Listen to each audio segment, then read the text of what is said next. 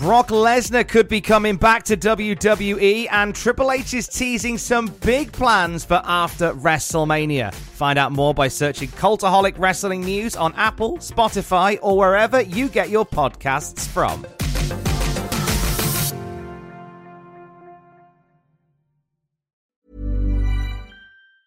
Quality sleep is essential for boosting energy, recovery, and well-being. So, take your sleep to the next level with Sleep Number. With a Sleep Number smart bed, you can individualize your comfort level and enjoy a better sleep night after night. J.D. Power ranks Sleep Number number 1 in customer satisfaction with mattresses purchased in-store. And now the Queen Sleep Number C4 smart bed is only $1,599, a saving of $300, only for a limited time.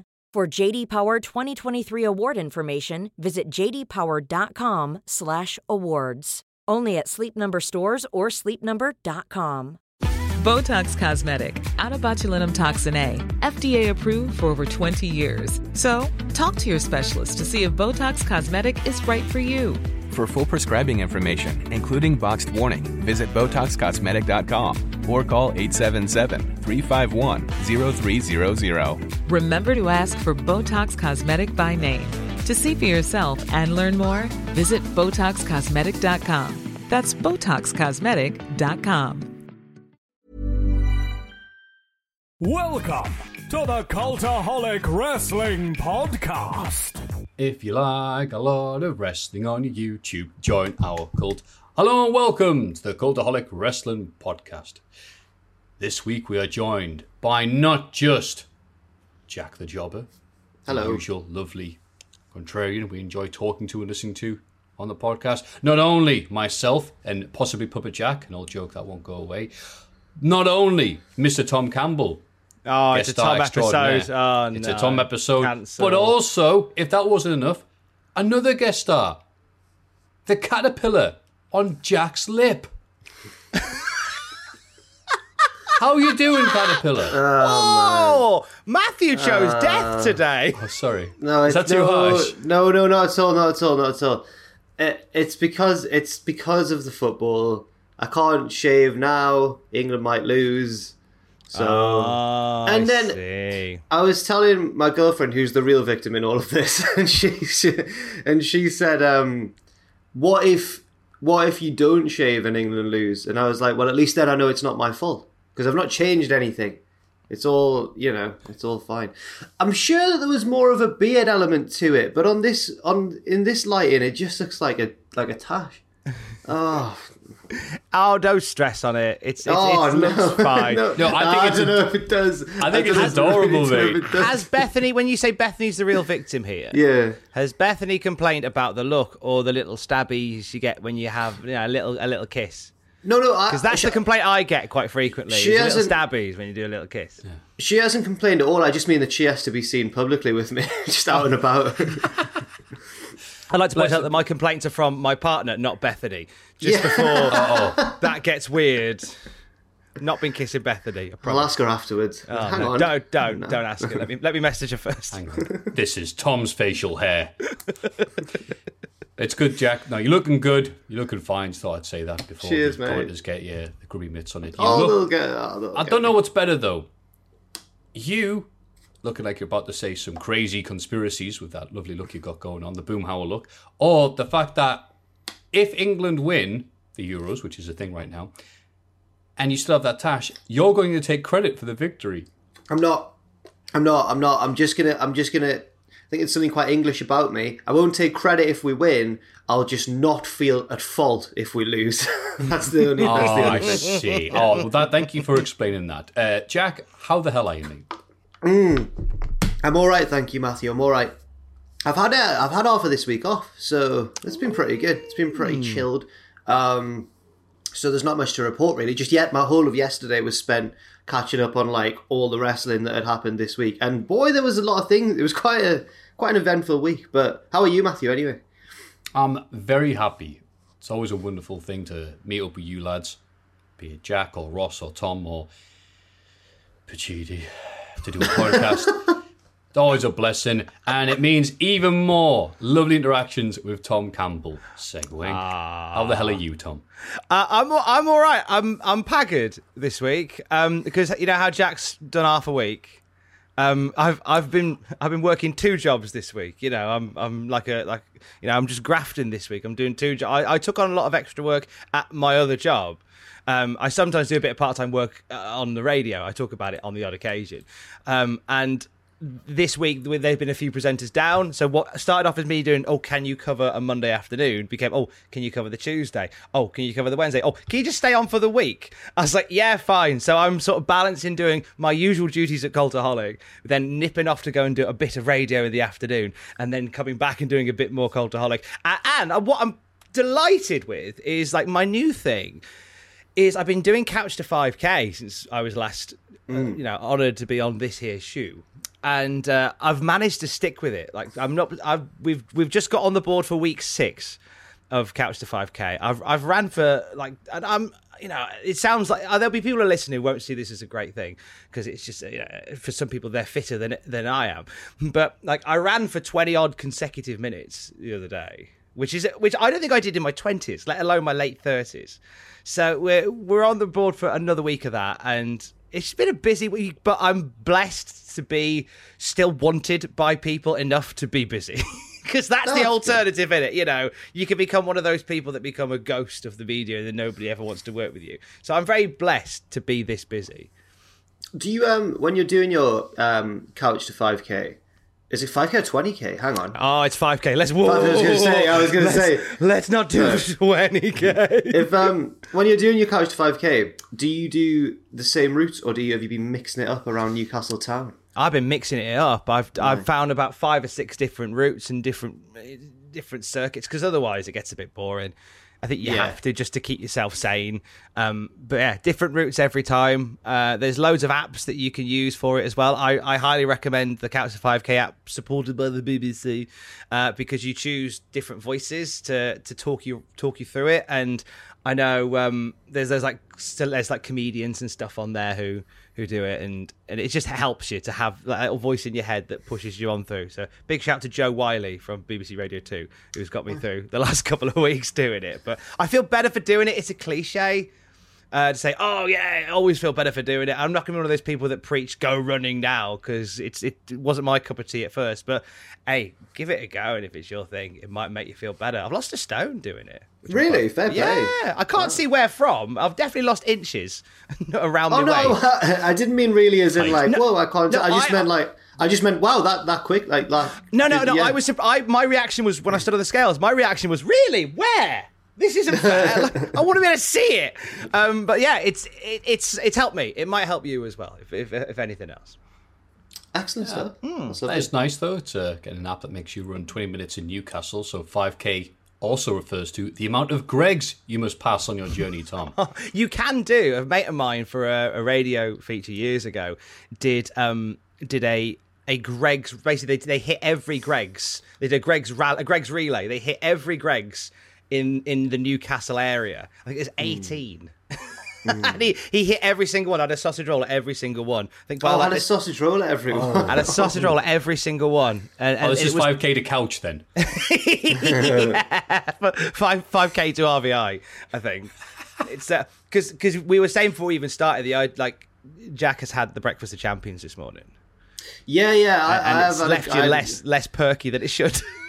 I had a Greg's because I woke up. I didn't get to sleep until later than I wanted last night. And then when I woke up, I was like, need something to pick me up. But the only thing that was quickest enough to get delivered was a Greg's. So I'm full of pastry and stodge. But it'll be okay. It'll be fine. It'll be all right. Farmer's breakfast. Yeah. Thought the farm. Fantastic. Well, sounds like we're all ready for this. The news.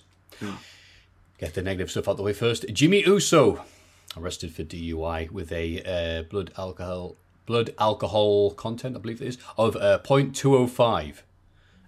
To recap, he had a DUI in 2011, in March 2013. He got arrested for apparently squaring up with a police officer in 2019, and that was the one.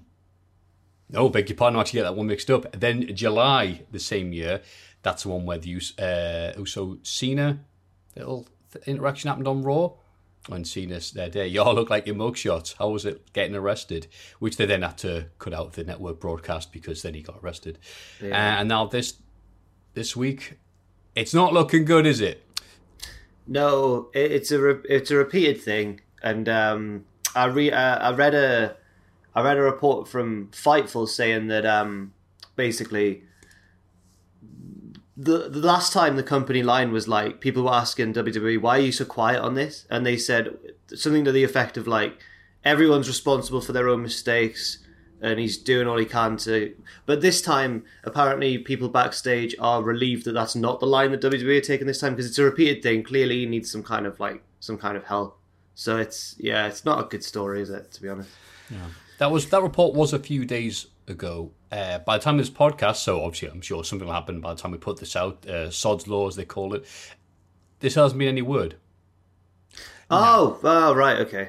They said something is they said they're going to be making a call on it soon, whatever that might be. I imagine it'll be taking Jimmy off TV for a while again, and it's just it's heartbreaking because this is clearly somebody that's got a problem, and he needs to be. This needs to be seen to now. This needs to be dealt with, and it's just rough. Of all the times, of all the places to do it, you're involved in the hottest angle that WWE has going at the moment, and really tough. And I think everybody there's memes and stuff doing the rounds because nothing's off the table anymore with anything like this. And you just remember that Jimmy's got a family, and it's an awful situation. And I hope he gets the help that he needs.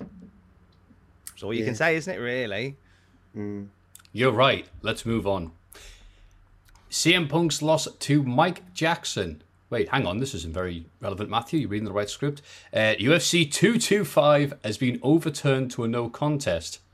The report noted that Jackson was stripped of a win after he tested positive for marijuana on fight night. However, the change in result to the June 2018 fight wasn't reported publicly until now.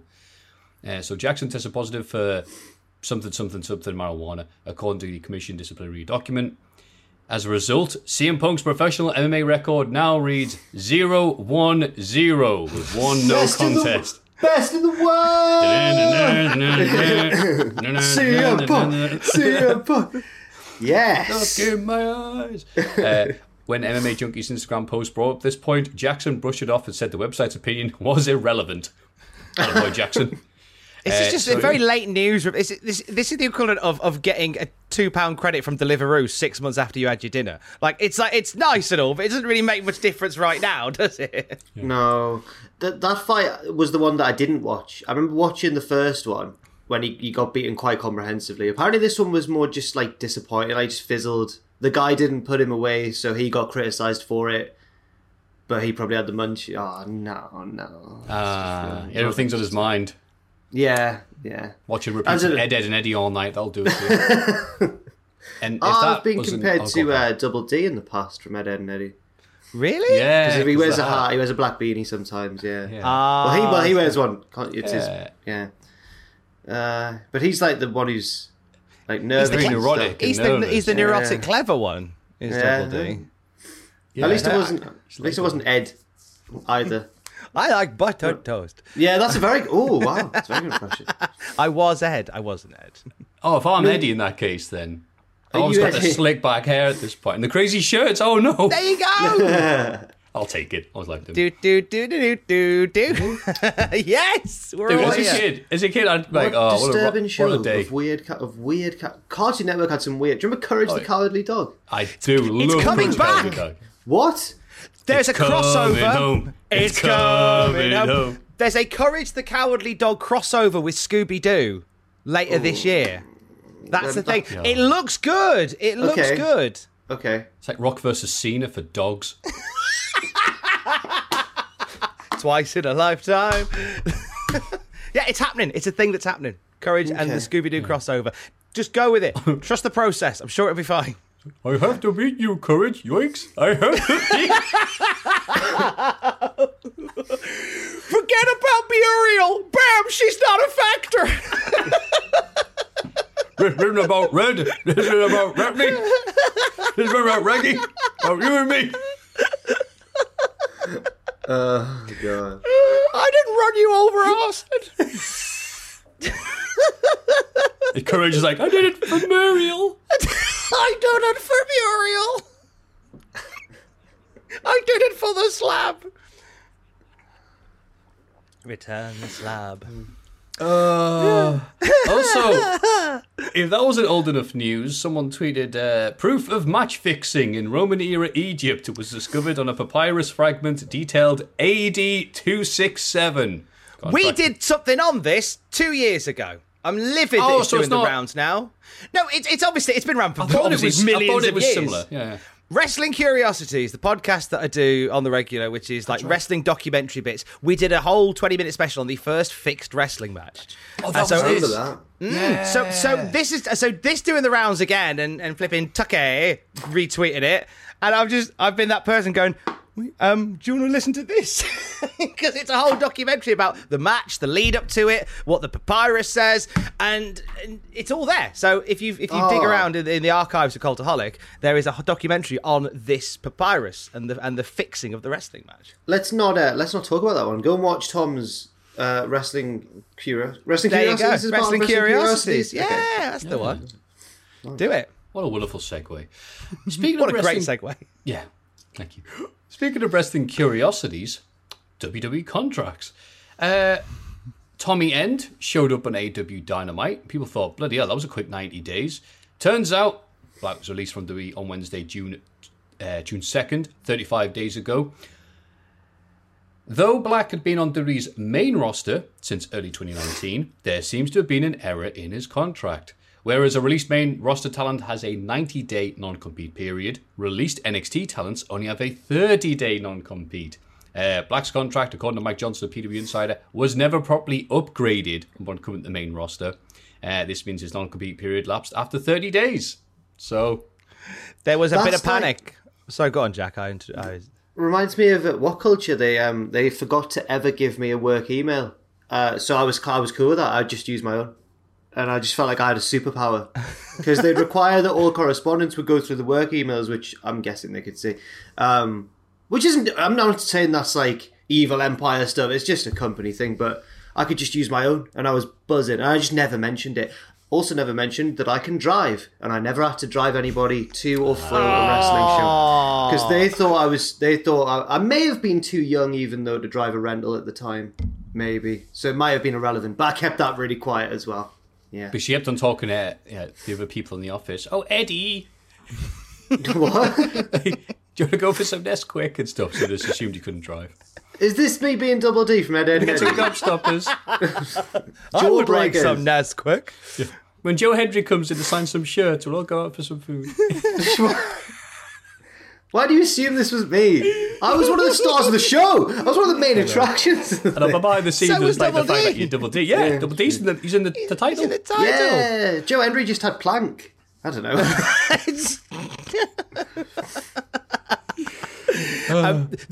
With the Malachi Black thing, the 30-day thing, like somebody within WWE knew that there had been an error somewhere, but they didn't know with who.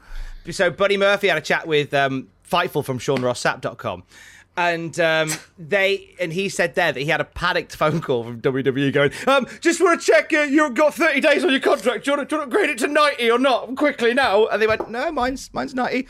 Oh, okay, it's not you. All right, bye. Yeah. So you can imagine everybody had a phone call that morning. Do you want to upgrade to 90? We've got 90. Oh, okay, bye. I saw a very funny tweet. I don't know who it was by. You know when you don't follow the person, but it's been liked by people that you follow. One of them might have been Matthew. I'm not sure. But it was...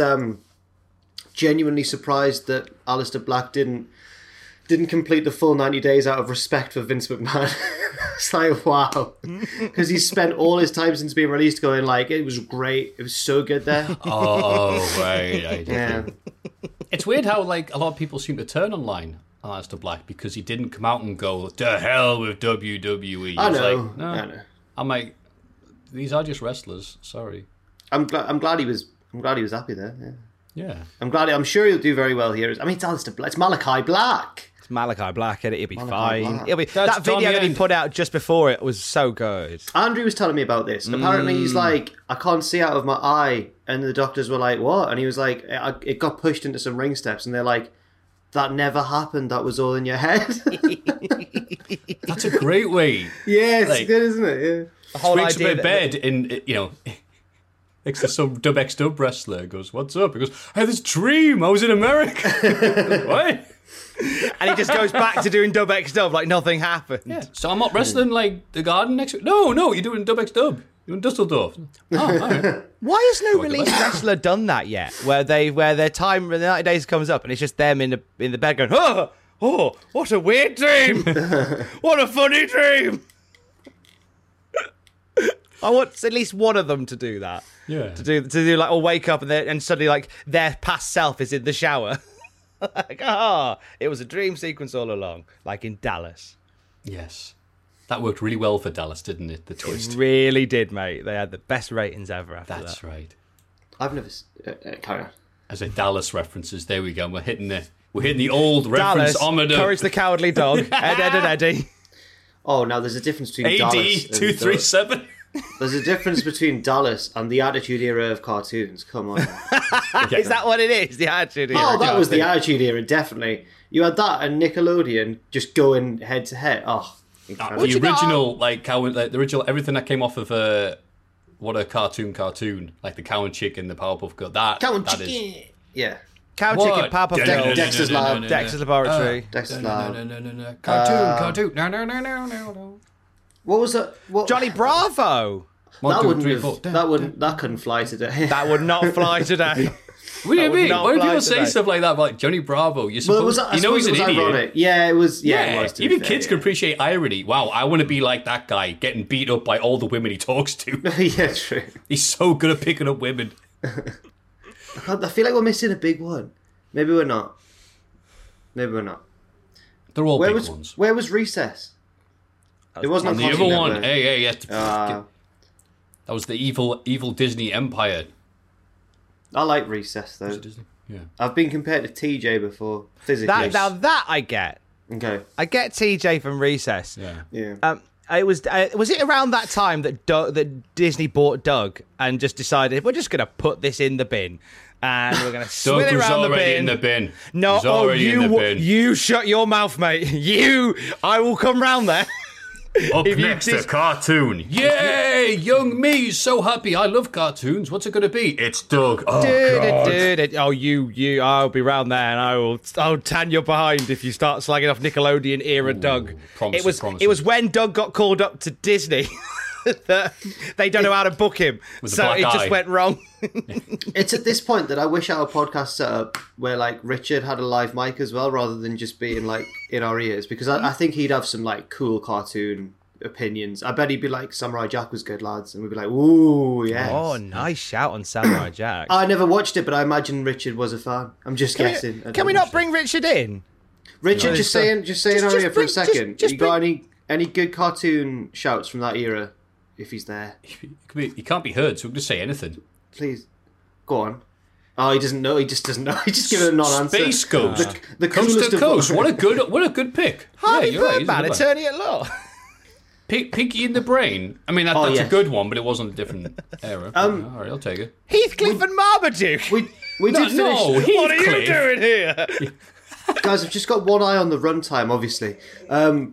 We did do finish. this for an hour, it'll be fine. We did finish the news, didn't we? Or did we? No, we hadn't. No. We got I think we've done like 2 Damn it. stories. I beg your pardon. We'll move on to wrestling, I guess. There's an interesting thing that happened with Tommy Dreamer and Terry Funk this week. Tommy Dreamer provided an update on the health of Terry Funk after Don Morocco revealed that the 77-year-old Funk was battling dementia and living in an assisted living facility, which prompted a lot of people to get very upset at the idea of someone so beloved by wrestling fans in the wrestling industry having dementia. So Dreamer went, sod it, I'll ring him, and had a lovely conversation. And in Dreamer's own words, he was and is sharp as a tack. I'm talking about college for my daughters, the wrestling business. He knows about AEW. He calls it From Dusty's Boys. He talks about Vince and knows about the Peacock Network. Wow. He is in assisted living, but he still has his home. He's 77. His daughter's worried because he's alone. Sometimes he's forgetful, has a rough patch with his health. But ever since he's moved to assisted living, he's been in better, I don't want to say spirit, but more with it. And then he carried on, and once the Dreamer told him about everyone talking about him online, Funk said, fantastic. He calls you back. He says, tell me all the stuff. He says they need to go out and make money with this. He says, we're going to make money off of this Seeker's kid, a.k.a. Roman Reigns. Not him and me and you. I'm coming out of retirement. Let's do it. I can still draw. Yes! I heard the ratings are in the toilet. And then Tommy Dreamer says, I hang up. He calls me back and he's like, I'm either going to get arrested, I'm thinking of taking off all my clothes, running around in the street and beating people up. We'll make money on this somehow. If they think I'm crazy, we'll show them I'm crazy. Forever! God bless you. Forever! So the good news there that Terry Funk doing all right, as Terry Funk can be. Seeker's kid. Yeah, I mean, so that's. Oh. They didn't talk about old cartoons like I Are Baboon. I Are Baboon and I Am Weasel. They don't make them like they used to. Oh, I still remember when they used to advertise cigarettes during the Flintstones. It's good that he's doing better than everybody feared. Yes. Sorry to just. No, you're right. True. Actually, no, thank you, Jack, for being a normal person there. And it just goes to show that you shouldn't trust everything you read online, especially new dirt sheet writer Don Morocco. It is amazing how one tweet can cause everyone going, oh, God, Terry, oh, no. And then Tommy Dreamer rings up, no, he's fine. He's Terry. Oh, bless him. So, yeah. And is there any other wacky news before we talk about stuff? No, you know what? I think that's enough news for now. We should move on to the other segments where we don't talk about wrestling. Everybody get excited for the Cultaholic Hall of Fame. Now it's time for everyone's favourite segment, the Hall of Fame. In condescending order from last week, Blue Cane, 18%. Blue Cane messaged me to say thank you for the discussion of me on the podcast. Really appreciate it. I told Jack this because I assumed he told Jack, being that it was Jack's pick, and Jack went, he didn't pick me. He didn't message me. I should say. He didn't message me. And then Jack said, I hope he doesn't win. So there you go. It's a hollow victory for you, Jack. In your face. In fairness, Blue Cane did tweet me. So, you know. He's still all right. He's all right. You're all right, Blue Cane. That's gotta be Blue Cane. Don't be Blue Cane. Andrew Hodgkinson, real life heel, 34%. I've forgotten what he did. He locked the office in the building. Oh, that's right. Yes, the real life drama story. Oh, that was good. Do I not get a nod for that as well? Because I did that too. I didn't want to mention it because we hadn't cleared it with you yet. But right, it's fine. Wait, did I mention it? I might have mentioned it. You messaged me and you said I mentioned it, and I haven't listened back to last week's yet. Oh, right. So I did the classic: ask for forgiveness, not for permission. Okay, that's it. Cool. I was sat at home. and Alex was at home, and I saw the message come through about locking the grill, locking people in the building. And I was like, you won't believe what Andrew did. And then the penny dropped. I've just done exactly the same. I had a great time. I described it as like one of the first 2 missions in a Grand Theft Auto game where it's so simple. Like, you don't need to shoot anyone, you don't need to do anything difficult. I just had to walk down the street, check a building was open, and then have a brief conversation, which I imagine was my cutscene, and then walk back to where I began. And I was like, mission passed. What's it like? Respect. Close. Yeah. And then you turn on all weapons sheet and shoot a grenade at a helicopter. Yeah. A tank appeared in the middle of Stoddard Street and I got it. Yeah. Sure. Love GTA. But you know GTA 6 is out in 2025, I think they said. Yeah. They've pitched it quite far ahead because they want to avoid video game crunch. So I'm like, yeah, that's fine. But then everyone's gone, if I've got to wait this long, I want to be able to walk into a perfect replication of my house in this game and live my own boring life through GTA. Well, I've thought before, what would a Grand Theft Auto Town and Weir be like? That would be amazing. Oh, you'd still get stuck in traffic all the time, Rich. Yes, you would. Yeah, because all these people running around trying to get fit, blocking the entrance. But the clear winner, Tyler Breeze, 48%. Yeah, that was you, Matthew, I think. It was. Yeah. Me and Tyler have so much in common. Hair. Every hair in place. Bless you. That's all I could get out before I sneeze. So, thank you very much, the lovely voters, for Cultaholic. I'll go first then because I won. Ha ha ha. Because of the Terry Funk news, I was reminded about a lovely story from Terry Funk's autobiography involving him and the Insane Clown Posse. Oh, no. This is Terry Funk's words. The Insane Clown Posse is a pair of rappers, Violent J and Shaggy 2 Dope, who paint their faces up like clowns. They're also completely insane and a couple of wrestling fans. They put out a videotape where they were commentating on old matches. One of the matches had me versus Abdullah the Butcher, and they kept knocking us and laughing at us. Look at those two big goofs acting like they're wrestling. Ho, ho, ho. After I heard about that, every time someone told me they were going to see the Insane Clown Posse, I said, tell them if I see them, I'm going to go ahead and kick their asses. Goofy bastards. Knocking me on a tape and using it without consent. Of course, I would have known the Insane Clown Posse from Adam and Eve. And if I'd seen them on the street, I sure wasn't listening to their damn music. Finally, I got a call at the ranch from Sabu. Terry, I've got the Insane Clown Posse here. They want to come and see you, but they don't know if you're mad at them or not. Well, bring the sons of bitches out here. They had just finished a show in Corpus Christi, and their next one was in Houston. So they took their bus all the way from Corpus Christi to Amarillo, and then back down to Houston after they met me. I told you they were nuts. I'm assuming that's a long distance. And so the Insane Clown Posse came into the house, and Vicky had some chili cooked up. They sat down and ate a bowl of chili apiece and talked to me. They said they were very sorry if I was upset over what they said on the tape, and we buried the hatchet. Then, Violent J said, Terry, we want to leave you some money for using that tape of you. I said, no, don't do that. Yes, Terry, we're going to leave it under this jar, under this counter here. I kept telling them not to, but I walked in the next room before them. They followed me in and told me they had to go.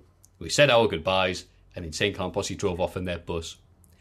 And then I walked back into the other room to get their money. I knew they'd left, even though I told them not to. And I have to tell you, I was excited. I was thinking, oh boy, I bet they left me $20, maybe even 40, which would have just tickled me pink. I thought I'd have enough to pay for the chili at least, and so I was really happy at the notion of having $20. So I went in there, lifted up the jar, and there was $4,000 there. Wow. Oh, wow. And so let me tell you people something right now. I love the Insane Clown Posse. The next retirement match I have, I love the fact, by the way, you say it times, the next retirement match I have, they're going to be in the semi-final. They're the greatest band in the world, and I have all their records. And it ends, I haven't got round to listening to them yet, but I do have them round here somewhere. So yeah, I love that story. It's like that was a roller coaster. That could have gone any way. I thought like he'd turn up, and then Terry Funk would run out of his house in his underpants and his cowboy boots, wailing his belt. Get out of here! It's just like the fact, like, could have gone any way. I just want you to apologise. I don't want to. No, I will leave you some money. No, don't. No. ICP have heard them tell the story as well, and they said like, all right, we won't leave any money. I'm just going to use the bathroom quickly. So he's like, oh yeah, all right. From the Double Cross Ranch, me mate can't get one over here. He's like, oh boy, $20, that would be nice. $4,000. That's amazing. That's amazing. He should have taken the money. So that's Terry Funk's ICP story. That's good. That's a good one. Jack, what have you got for us? Did I nominate? Because I remember I tweeted about him, but I don't think I ever nominated him for the Hall of Fame. Maybe I did. Please stop me if I've already told this story on the podcast. Okay. I was walking home. You've told the story. So thank you. Sorry. When I passed a guy who was listening to the podcast. Yeah, you did. I have told that story. Oh, yeah, you actually have. I was just being a dick, but yeah, you have. Oh, I thought you'd recognise the story straight away. I was walking home and I passed a guy who was listening. He went, "Are you Jack?" And I went, "Yeah." And he went, "I'm listening." And he showed me his phone. He was listening to the podcast. It was freak. We both freaked out. We were like, "Whoa, hang on!" I think his name was Al, but I can't quite remember. I'm so sorry if you're listening, but I did tweet about him, so I did remember his name when I had to. It's so hard. I feel bad now. I think it was Al. Oh God, I'm definitely gonna check that after this podcast and then be like, "Damn it!" and then probably tweet him saying, "I got your name wrong on the podcast." Oh, because anyway, what if you walk past him now? You forgot me. I listened to your podcast when you were 3 meters in front of me and you couldn't remember a minute. He'll throw his phone on the floor. No, I'm better with faces than I am with names, I think. But anyway, instead it's so cheap. It's so cheap. I'll nominate Gareth Southgate. It's so cheap. It's not cheap. It's so cheap. Nice knowing your ICP Terry Funk story. I felt like I'd missed something in between the last World Cup and then the build-up to this tournament, because everyone was acting for some reason like Gareth Southgate was the worst manager in the world. And I remember thinking, hang on, lads, he got us to the semi-final of the World Cup. I had a brilliant summer in 2018. I don't think it rained much. We did well beyond anyone's expectations. It was all brilliant. And I remember thinking, why does everyone hate Gareth Southgate now? And then for the first, up until we beat Germany, in the build-up to every game, the team selection would go out on Twitter for that match, and Twitter would again act like he was the worst manager in the world and tear him apart. And Southgate cut what can only be described as a promo after the Germany game, a very reserved, dignified one, where they said, Gareth, how do you feel? You've just beaten Germany. And he went, if I picked that team and we'd lost, then I'm dead. And I was like, go on, Gareth. Oh. And I just think he seems like, and I don't know him, obviously. I don't actually know what he's like, but he comes across like a very, very passionate and nice guy. And I think he deserves all the success. It's not just me going like, come on, England. I think that I think he seems like a fundamentally like a decent man. And I think that his redemption from having missed the penalty against Germany to then 25 years later be it like, it's a great story, isn't it? It's a great story. Good. Even if we don't win on Sunday, I still think like he deserves it all. He's just seems like a fantastic bloke. So see, this is it. It doesn't. I don't think it. Like you're right. I don't. Like, obviously, football's coming home, so it needs to win. But I don't think like whatever the result on Sunday, it's the fact that we're there. The fact that I was watching it and it was like minutes left of the second half of extra time, and I'm going, all right, where's the sting in the tail? Where's the catch coming here? Where they're going to get one, aren't they? And we're going to get literally to the very last second, you're going. Every time Denmark got the ball, went up that other end, even with like seconds to go, you're like, oh no, we're going to England this, aren't we? And we didn't. And it was amazing. And Southgate has been like a quiet, reserved, just like, we'll go again. I think there was another interview he did afterwards where they said, oh, were you allowed to be celebrating tonight after the semi-final? And he said, well, I think they did just then. That was the celebration. Yeah. That was the celebration just then. It's like, yeah, they're going to just behave themselves, get to Sunday, and then they can do what they like. But yeah, he's good. He's good. And he's proven so many people wrong. I just really admire him. I think he seems like a great guy. So Gareth Southgate's mine. It is cheap, but I feel like at least I've showed my working enough that it's not that cheap of an answer. But there we go. It's Tom. Tom, what is your... It is Tom. Nice to meet you. Is it Tom? Yeah, Tom. Is it Tim? Is it... Is it what's his name? Is it Jonah Hill? No. So my pick. So I'm up against Terry Funk. I was so annoyed there at you comparing yourself to Jonah Hill that I offended Jonah Hill. No, don't say that. When I started, you look at the comments on that first video, and everyone's going, "Wow, Cultaholic got Jonah Hill." I never understood that. I don't think you look like very different people. Anyway. It's what it is. So my nomination is Jonah Hill. No, it's not. So Terry Funk, Gareth Southgate. It was me all along, Austin. I'm going to put Pablo in for the Hall of Fame. Oh, right? Yes. Now, yes. It's been a funny week because, like, as I said at the start, this is Cultaholic's my full-time job, but every so often I get a little offer to go and do some other radio work, and it's not a case of I've got to work to do. Like, I'm comfortable doing this, but I flipping love a bit of radio. And any chance I get, if I can fit it in, then I love to do it. So that's been my week. And I'm tired. And Alex is going, it's your own fault. I know it's my own fault, but it's fine. So I've been all over the place this week. So bless him. Like, he's a bit confused because Alex has been working all week. I've been working all week. So we're kind of coming and going at weird times. We're getting back to proper office life in a couple of weeks as well. So he's kind of getting used to us not being here as much. And we're trying to do everything to make sure that he's comfortable with that. But that's not the reason I'm putting him in. So where we live, there is this sort of communal corridor area, which is safe and locked up and stuff. But because he's an indoor cat, it's like taking for a little walk up the corridor on a morning to do his rounds, as we call it now. Like, I'll be up at like 5:30 and I'll go, he'll be sat by the door, meow, meow, meow, meow, meow. Okay, we'll go and do your rounds. He likes just to go and check everything's all right in the communal area. Like, yeah, everything's fine. How do you get him back? How do you then get him back in? Because cats are so.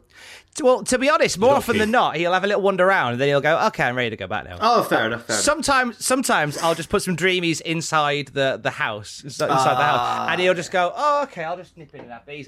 You've shut the door, you bamboozled me. But more often than not, he'll come. On this particular occasion, he was more than happy to walk in because on this occasion, the reason I'm putting him in is the other morning he was doing his rounds and I sit down on the floor. It's very early. I've got a coffee with me and I'm on my phone. I'm starting doing some prep. And then from the other side of the corridor, I just hear... I was like, what's happened? And then he's looking through the door, through like the door that opens to the rest of the corridor, like baring his teeth, his hair's all back, his tail's all up. He's sitting like, oh, is there a cat in the bit next door that he says? So I go up and see. And you know on some doors where they've got the bit at the very bottom which is mirrored? On the bottom of some swing doors. Yeah. He's caught himself in the mirror. And... he thinks it's another cat because he's in the window above it, and he's got, that's clearly the part of and he's there for about 3 minutes, like growling and at himself.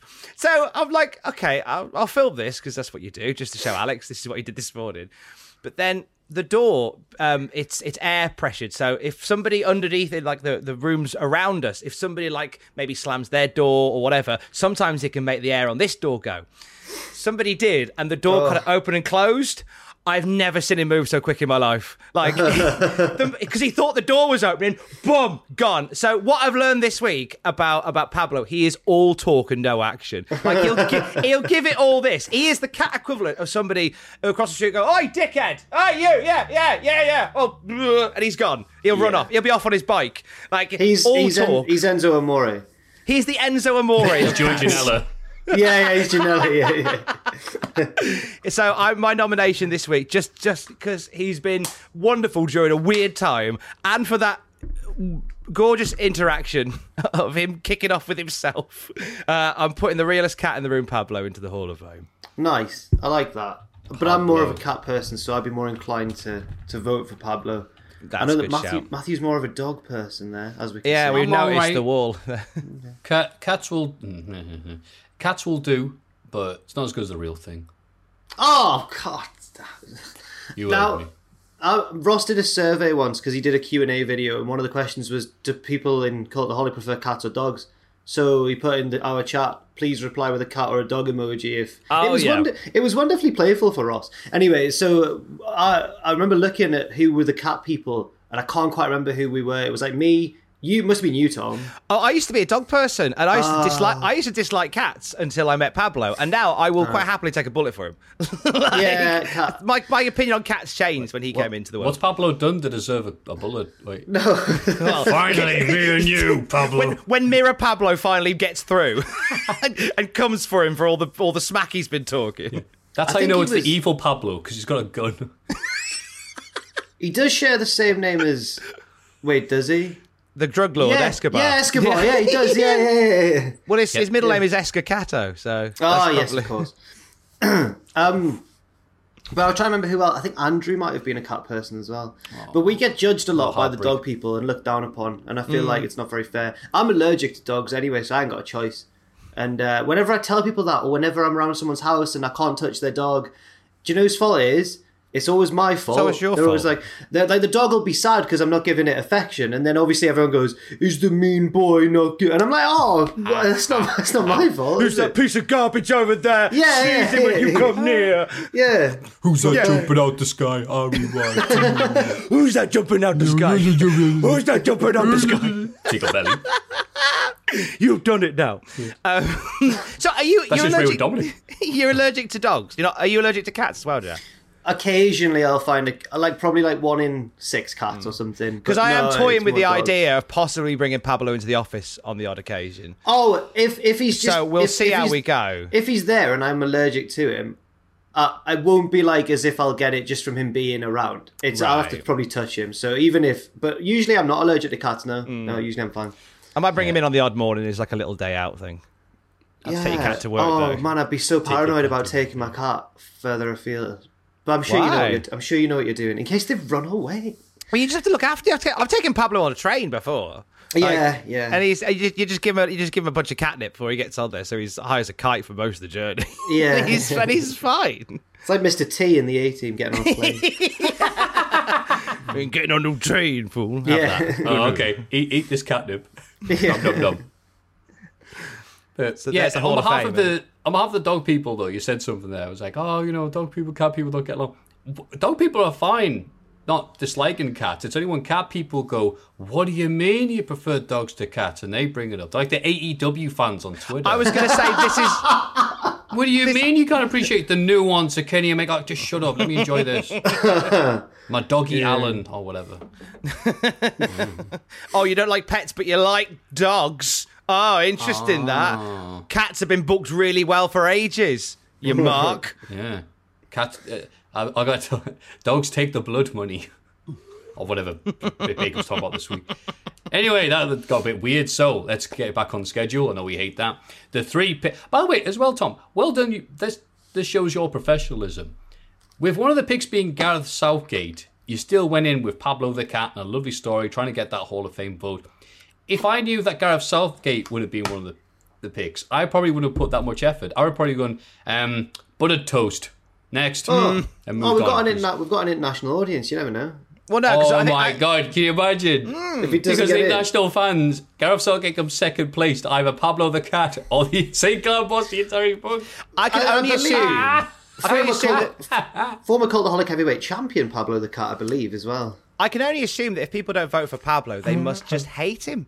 Yeah, that must be why. Oh, you, Tom, you. They must just hate him and want him done. So Oh, is that it? that's you know what? That's fine. I can't change your mind on that. If you don't vote Pablo, you clearly hate my cat. So And I'd like to football's coming apologise. home. Yeah. If you don't vote for this, you clearly hate Violent J. And I'd like to apologise once again to Al, although now I'm worried he might be called Jay, but I'll stick with Al, who I walked past, who was listening to our podcast because I almost nominated him for the Hall of Fame and then didn't. I just... We'll just put him in next week. Could do. I'll see if I There you think of go. anything. Yeah. I'm on the back burner for next week. Well done, Al. If Southgate brings himself off the bench and scores the winner, I may have to nominate Oh, That'd be amazing. him again. where is work clothes? Yeah. So the 3 picks of the Cultaholic Hall of Fame: the ICP Terry Funk story, Gareth Southgate, you may have heard of him, and Pablo the Cat. These 3 picks are yours and yours alone to vote for if you go to patreon.com/Cultaholic. This week in the wrestling. It's this bloody week in the wrestling. This week in wrestling. Bloody week in the wrestling. Exactly. SmackDown. Edge opens the show saying that Daniel Bryan cost him the win at WrestleMania, and Jey Uso's interference didn't help either. But he knows he can beat Roman 1-on-1 and will become champion at Money in the Bank. And then later on, might as well get the end bit out of the way. Backstage, Jimmy Uso has spent a lot of the time talking to Heyman about how he and Roman are going to end Edge tonight. But Roman's nowhere to be found. Jimmy heads to the ring and calls out Edge, who eventually appears. Jimmy promises that this is not a trap, and it just wants Edge one-on-one. Edge says that this is actually a trap for you, which throws Jimmy off his game in the ensuing brawl. Edge beats up Jimmy and he locks in the crossface of a chair leg to end the show with the wacky eyes going, like every YouTube thumbnail in existence. So I felt like I was missing something with this episode, or like I'd missed. Edge's mind game was saying Roman will turn up, but he'll kick your ass, and then Jimmy's folly was thinking that Roman was there, like he is every week, but he wasn't. I just felt like I was missing something, and what my theory is that Roman, for whatever reason, maybe couldn't make the show, and then they had to rewrite it. That's what it felt like to me anyway. It was a bit wishy-washy and a bit strange. But what did you get the same vibe? Yeah, I wasn't sure why he wasn't there. Was there any sort of reason why he wasn't there? Was it just I missed a week? I had a little sleep in. We don't know, do we? Maybe. I don't think anything came out. Although I was off, so I may have missed it. Well, unless it's one of those things whereby if Roman is there when all this goes down, like it makes him look a bit weaker. So like when all this to go on when he's not there is like, well, the only reason you got away with all that is because I wasn't here. I guess so. But they love having Roman on, don't they? He's their biggest star by far. So I don't know. Well, him and Lashley were both absent. So I thought they were doing Yeah, Preston. Lashley was gone as well, wasn't he? Yeah. It's okay, Maybe no it big was- deal. No, but both world champs are around. Maybe it was a rest week or something. I don't know. There's a few people taking random bits of time off at the moment, I feel like, because WWE's about to get back on the road. I guess they want to spend that last bit of time with loved ones before they get back to touring, which I kind of get. They're human, aren't they? I like Thunderdome the way goodbye. they've built Edge and Roman for Money in the Bank. I think I've enjoyed like this sort of, pun intended, edge to Edge in this one. Like where he came back initially, he came back and it was kind of feel good, and then he did the stuff with Randy that kind of got him a bit uptight again. He was a bit heelish coming out of WrestleMania, disappeared, and now he's just kind of like desperate caveman type thing. Who's like, I know I can beat you this time. And there is just another nuance to Edge's character that I'm very much enjoying on SmackDown. Yeah, as someone who saw Edge come back to Rumble, go, oh, that's a nice return pop, and then he won. I'm like, wait, what? No. This is too much of the old people coming back. No, he's been great. Nah, as someone who was very negatively came back, I'm just sick of them going back to the, what's this? The Year of Our Lord 1998. That's it. The last time wrestling was good. We'll always go back to this. No, Edge has been great. Can't wait to see the match and more promos. And then beating up the Usos. I think we'd all appreciate that. Big E teams up with Kinsuke Nakamura to take on Apollo Crews. Kinsuke, Apollo Crews and Baron Corbin. Corbin is sad because he lost his crown. And also, he's lost a lot of money in Bitcoin, I believe. Or maybe it was one of the other variants of that. Maybe it was Diddler Coin. I'm not sure what we're on now. No, the segment's not finished yet. I'll finish the whole thing. So they're having the match. Corbin looks a bit fed up. But midway through it, Rick Boogs announces that Corbin's car is being towed. And you'd be like, oh, the mind games from the Boogster. But then they show footage of the car being towed. He's like, oh, God, my car is actually being towed. So he just loses to Big E. And then I'm like, I'm enjoying some of it. I'm enjoying, like, Baron Corbin be like, oh, no. I like unlucky Alf Baron Corbin that we're seeing at the moment. He's just so unlucky. He's like, wait, no, that crowd had all my power. I'm crap now. But then... Lads, did either of you try and talk to me there for the past, 20 seconds because my internet just dropped out and came back? And I think I'm all right. No, we're all good. You sound good, if any of you... I was worried that one of you would go like, isn't that right, guys? And then I was just like... Just didn't give you anything, but... Nah, you appreciate that. Cool. No, you're fine. Let us know if that happens again. Yeah. Give a few seconds in case we want to edit that. But if not, it's okay. No, just carry on. Okay, we'll carry on then. It's all good. Yeah, unlucky Alf Baron Corbin is wonderful fun. Yeah. I think we should lean into it more and just have him watch his car get towed away and just look at the camera and go, bugger. Yeah. That should be him each time. Well, you got a handicap match tonight, Baron Corbin. It's you and somebody else against one I'll person. Probably lose. Yeah, no, it's 2 against 1. With these odds, even a loser like me can win. And he trips over his own feet and just gets pinned by Shorty G, who's like, aha, revenge for all that year. Bugger. This is all right until Corbin's walking down the hallway, all sad. And then Boog comes up, he's like, ho, ho, ho, ho, ho, king puns. I'm like, no, don't kick the dude when he's down. Like, nah. Rick Boo, they call him. Yes, absolutely. Well, if only Baron Corbin could be a happy Corbin again, that would surely be the way that we should go. What would make him happy US again, Patent Tom? Office. What would make him happy? What's the thing that's going to, flip the switch? Chin loss. I reckon it'll be a little subtle thing, and it'll be like he'll win a $5 on a scratch card, and things are looking up, and happy Corbin blazoned across the screen. Or better yet, they'll start filming him with that filter, which turns your face into a permanent smile. That's how we fix it. I feel like everything from the accents to the very mundane thing.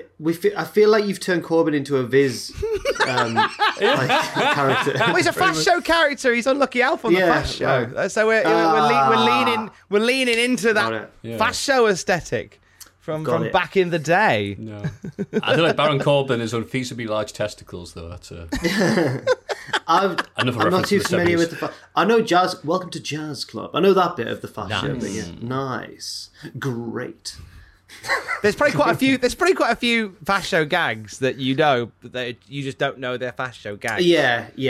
This week I have been mostly eating corn on the cob, like Jesse's diets, and what other great fast show gags were there? They're different. I said, hula hoops are round. They're going to stay around and they'll be round forever.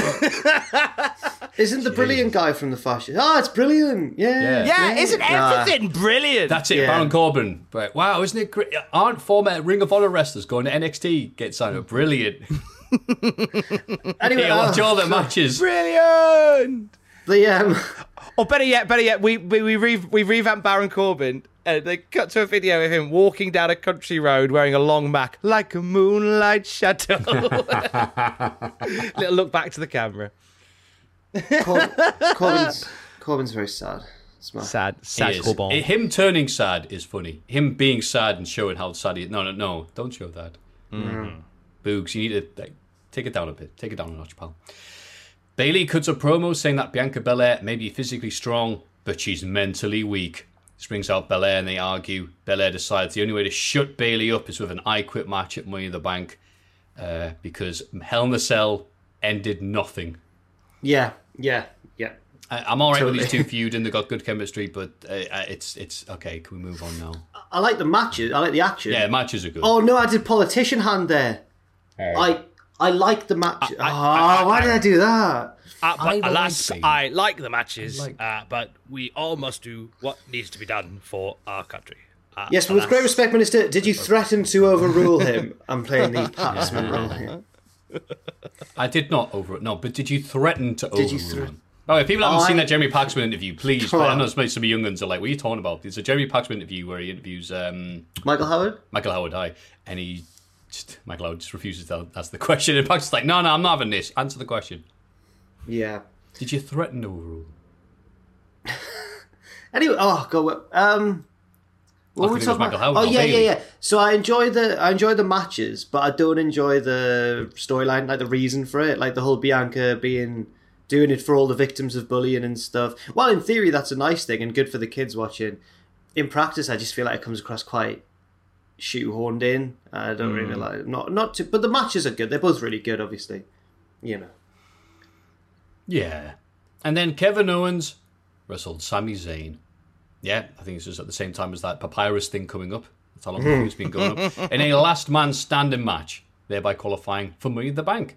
Turns out Kevin Owens had a week off, just recover from having a previous match with Sami Zayn, to have another match with Sami Zayn. That's why he had the break, just to recover to have another match and batter him. Lots of tables here, lots of battering. Just to fuel his hatred for a week. Yeah. You know when a Pokemon uses focus energy? That was Kevin Owens all week, and he was just going... Those 2-part moves like fly, and you go, where is he? And then he's in your face. Yeah, so I loved it. There's not much else you can say about these matches other than two Canadian lads battered each other, Canadian style. Yeah. Canada. Anything else? No, it was just... Yeah, there we go. That's all you can say about it. Yeah, it was just good. Owens should be good in the Money in the Bank ladder match because he does silly things. Yeah. Sonya Deville introduces the next entrant into the women's Money in the Bank ladder match, and it is Zelina Vega. How underwhelming was this? Wait, Tom. You're not underwhelmed yet. Liv Morgan interrupts and is angry that Vega gets a free pass. Vega says she's better than Liv and will prove it right now. Vega loses in 2 minutes. Now it's underwhelming. I just everything about this, even Michael Cole, who was just like, oh, it's Zelina Vega. Like, there was so much, like, I get that you don't want to acknowledge, like, the fandom that much. I get that and all the stuff that went around it, but come on, there was so much conversation around Zelina Vega. This felt deliberately quiet. Yeah, like it was just like, oh, look who it is. Oh, guess she's having a match. Oh, well, she lost. Up next is this. Like, so undermined.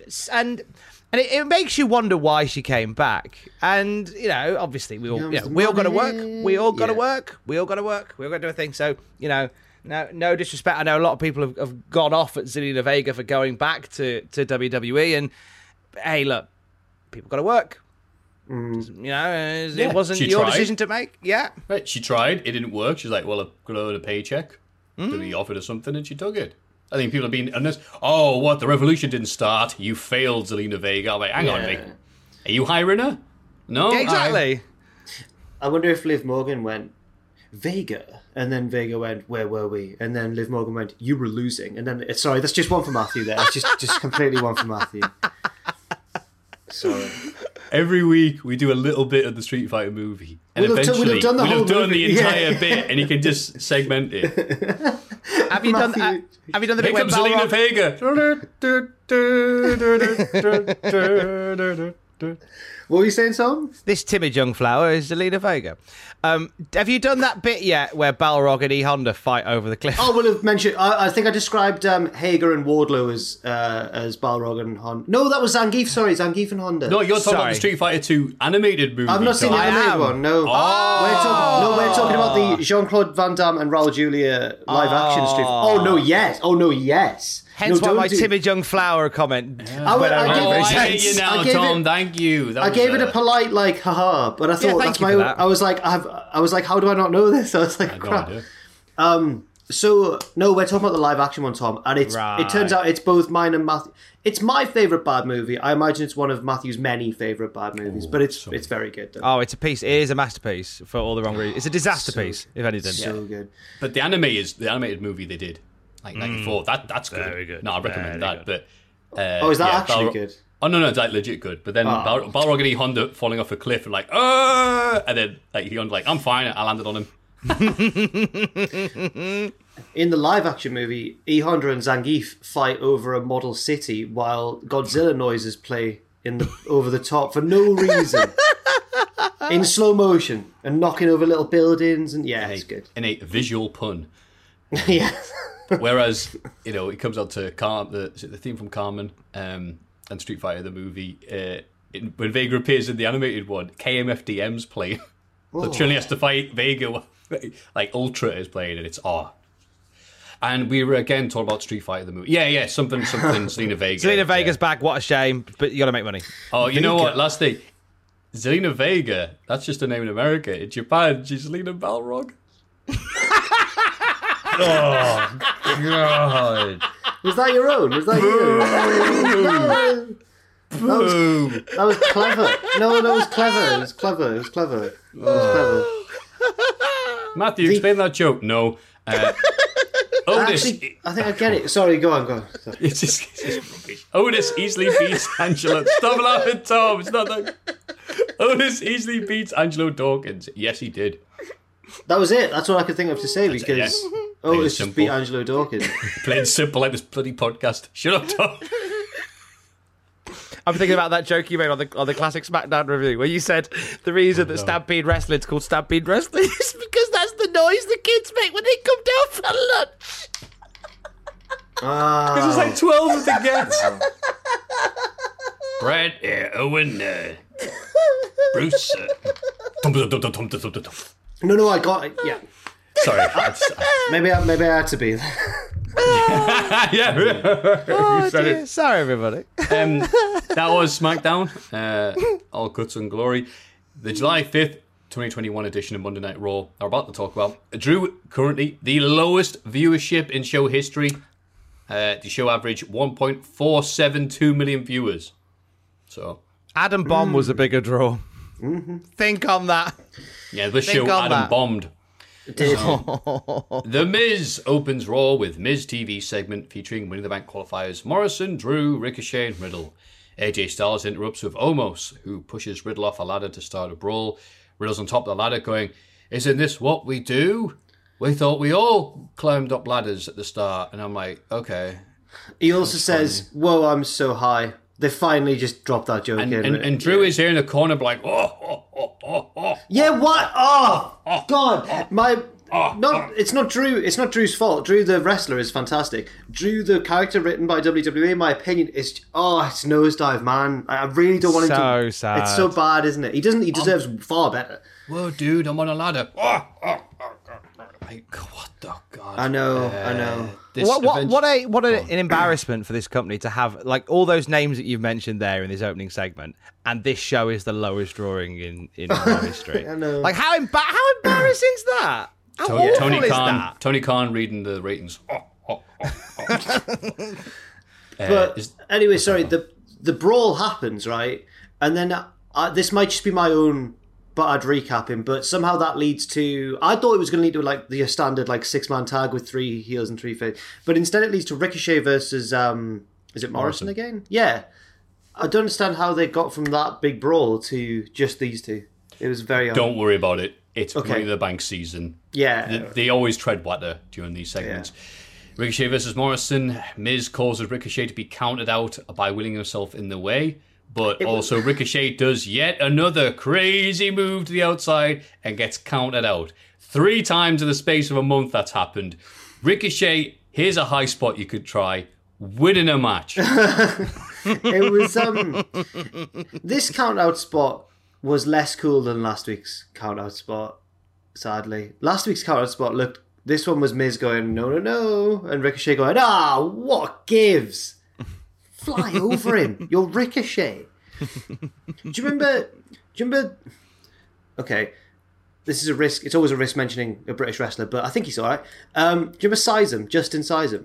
Justin the Hammer Sizem, yes. Yeah, of course. Yeah, the superhero from World of Sport. And that. Belter of a match against Keith Lee. Nice. 2018. Indalo. Who commentated that match, Tom? It was in Borough. Oh, bollocks. It was in Borough. T-side. Who commentated that match, Tom? This guy. I was at WCPW. I don't think we ever booked him when I was there, at least. But one of our backstage, she's a wrestler as well / manager. Like she's a wrestling every woman. Jenny, red curly hair. You know, she's fantastic. She just makes herself very useful. Lumberjen, Jenny Cooper. Not Jenny Cooper. Jen Louise. I know. Not Jen Louise. Not Jen Louise. Lumberjen. She was with Chuck Wood for a while. Yes. She's flipping it. She's just great at everything. Any way that if you need anything done at a wrestling show, like can you just do this or can you do that or can you go and be a manager or can you wrestle? She can do everything, right? She's the female HT Drake when it comes to running a wrestling show. God. What a very local reference.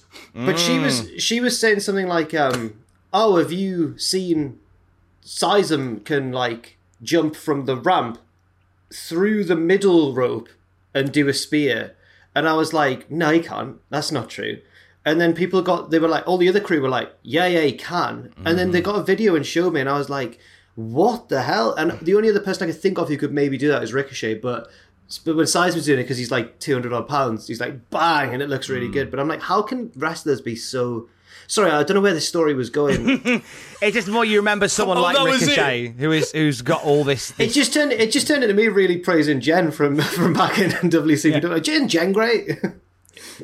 Oh, that was lovely. I wonder where this story's going, how Jackson tied together. And it just him and Ricochet are both athletic, is what I was saying. Like a Ricochet match, started really high and they just ended. Yeah. It's like, great, cool. We were supposed to like you, Mr. Countout. Doing the RVD. Mr. Countout, Rick. Oh, I think this would be a countout before the match starts. Almost a superhero. Nikki Cross teams with Naomi, Asuka, and Alexa Bliss to take on Eva Marie, Doudrop, Nia Jax and Shayna Baszler, and all the wonder of the women's tag team division in this match. We had it all. Hypnotism, almost a superhero. Doudrop being a stupid name, but her changing her name on Twitter to Doudrop, so she's officially Doudrop, even though the storyline doesn't say that. Eva Marie being Eva. Actually, Eva Marie not wanting to tag or do stuff is actually entertaining to me, but Shayna Baszler looking dumb. She shouldn't. It was all here. It was all for the taking. What did you think, Jack? Well, women's booking's really gone very much downhill since Becky Lynch left on maternity leave, really, and Ronda Rousey left. If this match had happened in the dark days of like the divas and everything, and when women's wrestling wasn't respected in WWE at all, you wouldn't have batted an eyelid. It's 4 women, not all of whom have anything to do with each other in storyline, really. get a couple of minutes each, do something wacky or stupid, and then the match ends with arguably the one who deserves the win getting pinned by Nia Jax. So, I hated it, Matthew, to answer your question. I hated it. And ASH is not an acronym of almost a superhero. That annoys me as well. Almost superhero. Almost a superhero. If they drop the A, almost superhero.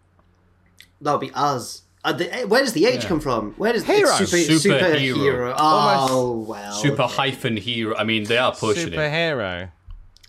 It's still very bad. it's still very half-hearted and half-witted to go Yes. Nikki Ash. It's almost like they don't want to call her Cross just in case somebody else called Cross comes to that show.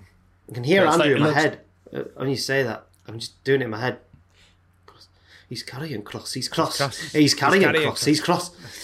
That just needs to be his theme. We need to find a way of getting Karrion Kross to do that. I think once he does that, the joke reaches its full conclusion. If we can get Kross to, in his first promo on Raw, to go, "I'm Kross, I'm Karrion Kross," and then repeat it, the joke reaches its full conclusion.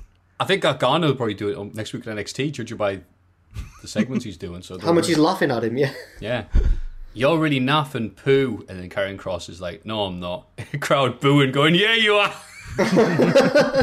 Anyway, more on that later. If anybody's at the CWC next week and wants to start a "I'm Cross, I'm Karrion Kross, I'm Cross, I'm Karrion Kross" chant, that'd be amazing. A little dance as you're doing it. I'm Cross. Yeah. I'm Karrion Kross. I'll put my elbow on the radiator. Ow. Mansoor faces Mustafa Ali. Mansoor? Is he French now? Mansoor. That's not how you say that, is it? Mansoor?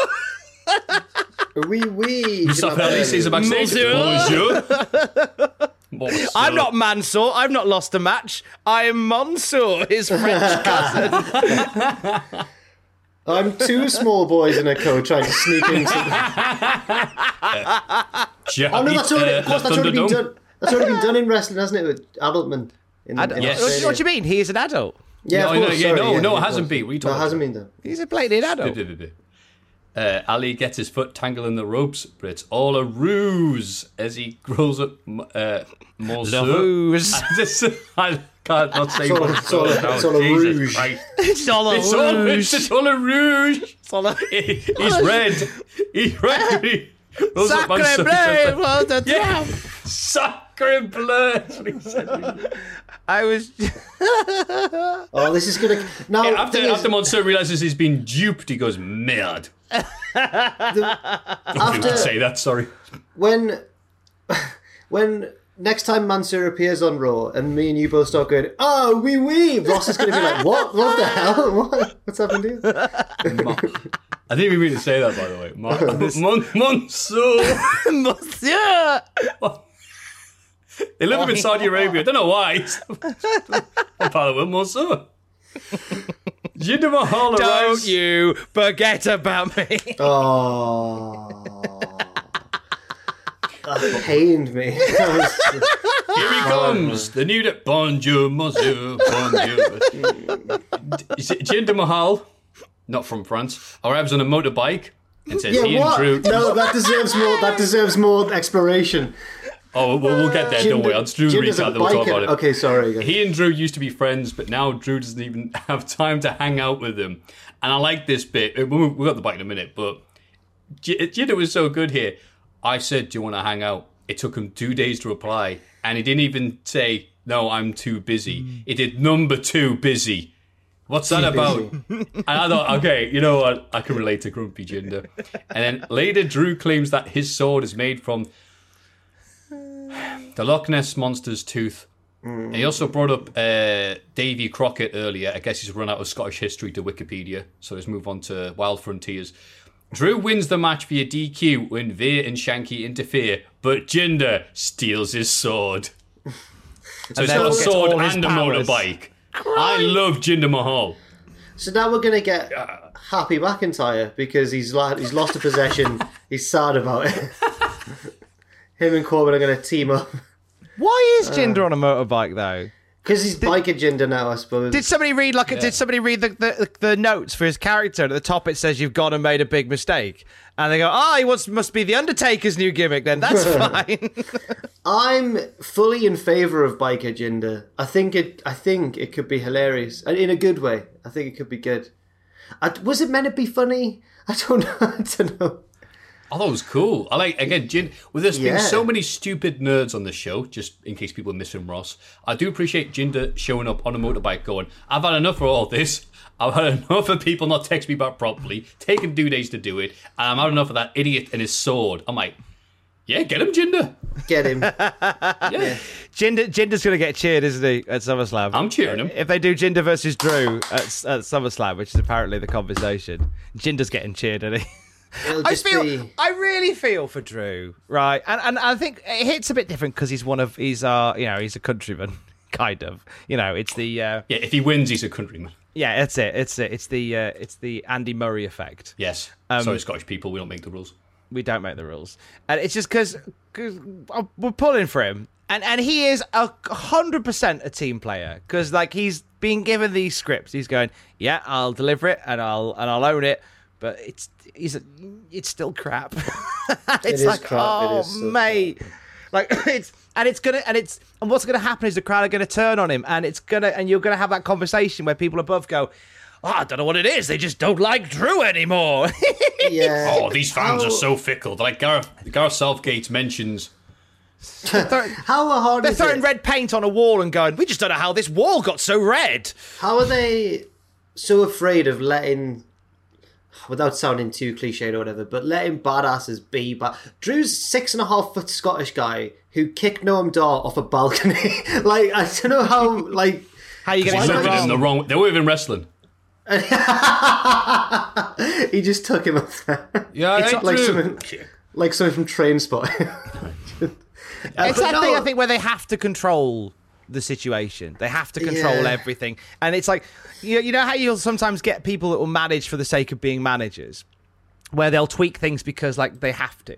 And I feel like WWE is just over managing everybody. And this isn't a hot take. It's very obvious. The fact that you have a roster this good and it's the lowest performing Raw of all time. This is where they are over managing a roster. If they just let a lot of these people be, you'd have an amazing show on your hand. I think for me, this is a random bit of conspiracy theory. I don't think WWE wants anybody to get over a certain line. Because when you do, because then films. That's it. You have then The Rock, who at the height of his popularity started getting offers for movies and went, and you have people like that, and I almost there's a reluctance for them to get that far over, because then they go. And I think WWE, and it's I think this is quite obvious. They don't want a star in the company. They want WWE to be the draw. The brand is the star, yeah. The brand is the star. None of these people, all these people are interchangeable, but WWE is the star. You want to see WWE on the marquee and go, I want to buy a ticket for that, regardless of who's there. It's slightly different maybe in NXT, but certainly on the main roster, there's this whole... Every time someone gets a push, the push isn't about them doing really well. It's about them rising through this challenging, rewarding environment. The WWE is like a character, or it's like a setting where they've got to prove themselves, and it's constantly the main thing. Yeah. Whereas the main thing, you're right, you're totally right, should be the characters, not the show that the characters are on. Yeah. Hey, how about, so controlling the wrestlers, how about you control the ratings? Oh! But yeah, you're right. I think what people seem to forget, Drew McIntyre was building up steam because he's a big dude who was kicking people in the face and going, I'm going to win the title at WrestleMania. It's going to be mint because I've not won it before. And people are like, yeah, that's right. Yeah, you're very likable, actually, when you kick people in the face. And that was it. Oh, I'm really good and I'm going to do this. And the Thunderdome era, they're like, we're going to do talk to the CRT TVs out there. All right, cool. So instead they're going, all right, Drew, be as stereotypically, whatever, Scottish as possible from an American's perspective. Now he's just become a parody of himself. Yeah. The Loch Ness Monster. That should never have come out of his mouth. I don't think... I know exactly what you mean. I feel like I grew up in North Kilt Town. You know, Jesus, shut up. I hope that people don't think that they're saying go and be really Scottish and then he's coming up with this stuff. Because to me, it seems very much like he's reading word for word. I hope. If it comes out, no, I write it all myself. I'm like, oh God, true. I think he's being given all this. I feel like that because again, he's a top star, so therefore he's getting the most focus that anybody else gets. Like, we know Scottish people, right? Like Kenny and that. I know at least 3. And if we said to any of them, like, Hoots mon, how's the Loch Ness Monster? All of them would go, oh, for God's sake. Like, they'd all go, what are you doing? Apart from Jen, who'd pretend to be nice about it because she's too nice to, like, scorn anybody. But apart from her, they'd all go, like, get out, what are you doing? John Morrison's impression of Drew McIntyre from a few months ago is now less offensive than Drew McIntyre's actual promos. Yeah, it's true. I'll take the high road. Oh, fuck. No, be back to being cool. Please. Speaking of cool, the Lucha House Party beat Mace and T-Bar. It says here, oh dear. Yeah, but my heart is singing. In terms of the booking, I'm like, oh, what? But in terms of my own personal... Lindsay Dorado, it's coming home, Lindsay. Grand Metalik.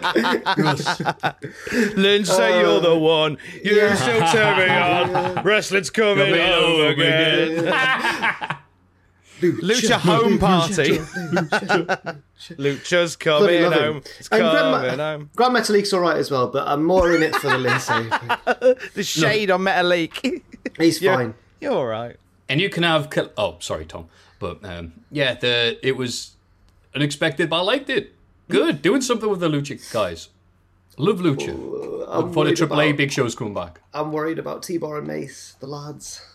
I'd be worried about them as well. Yeah. Don't call them Retribution. They're much worse than that now. They came in on this Retribution bus, and then Retribution ended. So it just feels like they're walking along the road trying to thumb a lift at this point. Like it's the end of Dumb and Dumber. This is the end of Dumb and Dumber with T-Bar and Mace just walking along the road. I'm very and again, they seem like you can't miss big lads, very talented big lads. Sure, I reckon probably making more money in wrestling than they've ever made. Yeah. Dijakovic is making more money doing this T-Bar thing than he made doing indie stuff, I'm sure. Having 5-star match, yeah. Is it as creatively satisfying? I'll let you answer that, but he's making more money. I hope so. I do hope so. Damian Priest checks on Riddle and his injured foot backstage. Hey, remember Damian Priest? Riddle has a match with AJ Styles, which he wins after Viking Raiders cause a distraction. So this is just building up to... It's going to be AJ and Omos against the Viking lads, isn't it? Which I'm quite interested... To be fair, that's a match that I'm quite interested in. Yeah, likewise. But I don't understand the Priest-Riddle thing. Is Priest just kind of filling in for Orton while he's off? Yeah. Okay. Why? That's all Damian does. He knows someone famous. It was Bad Bunny, now it's Randy Orton. Okay. Just because of reasons. Just because Priest is a warm body that's there with nothing going on. Let's just pop him in there. He deserves a bit. Deserves a little bit more. In my opinion. Do you know what they all deserve better? Well, everyone on this show deserves better. No, Tom, I've got the notes from Ryan Satan. He says they went get that dude who we only use when the famous dude's around. And then Vince went, well, we already got rid of Mojo Rawley. So it's not my fault, it's true. Hey. Charlotte Flair comes out on a crutch after Rhea Ripley attacked her leg last week. She says that the injury might cause her to miss Money in the Bank. Ripley comes out with a crutch of her own and they have a little crutch battle. Charlotte runs away and her leg seems fine. I actually liked Rhea Ripley's overacting here. Okay. Not a lot of people seem to, but it's trying to figure out the people who follow and obsess over women's wrestling on Twitter is like playing Minesweeper. So I like this because Ripley, her character is, I'm going to do what Charlotte does before Charlotte has a chance to do it to me. And it's not really worked that well in other bits, like when she hit her first and attacked her at the pay-per-view Super Show, whatever. It didn't really work. This segment worked for me, though. Okay. This is like, oh, she is a face. Yeah, it was slightly less murky than it has been. It was. And I appreciate it getting somewhere near to being on the rails again.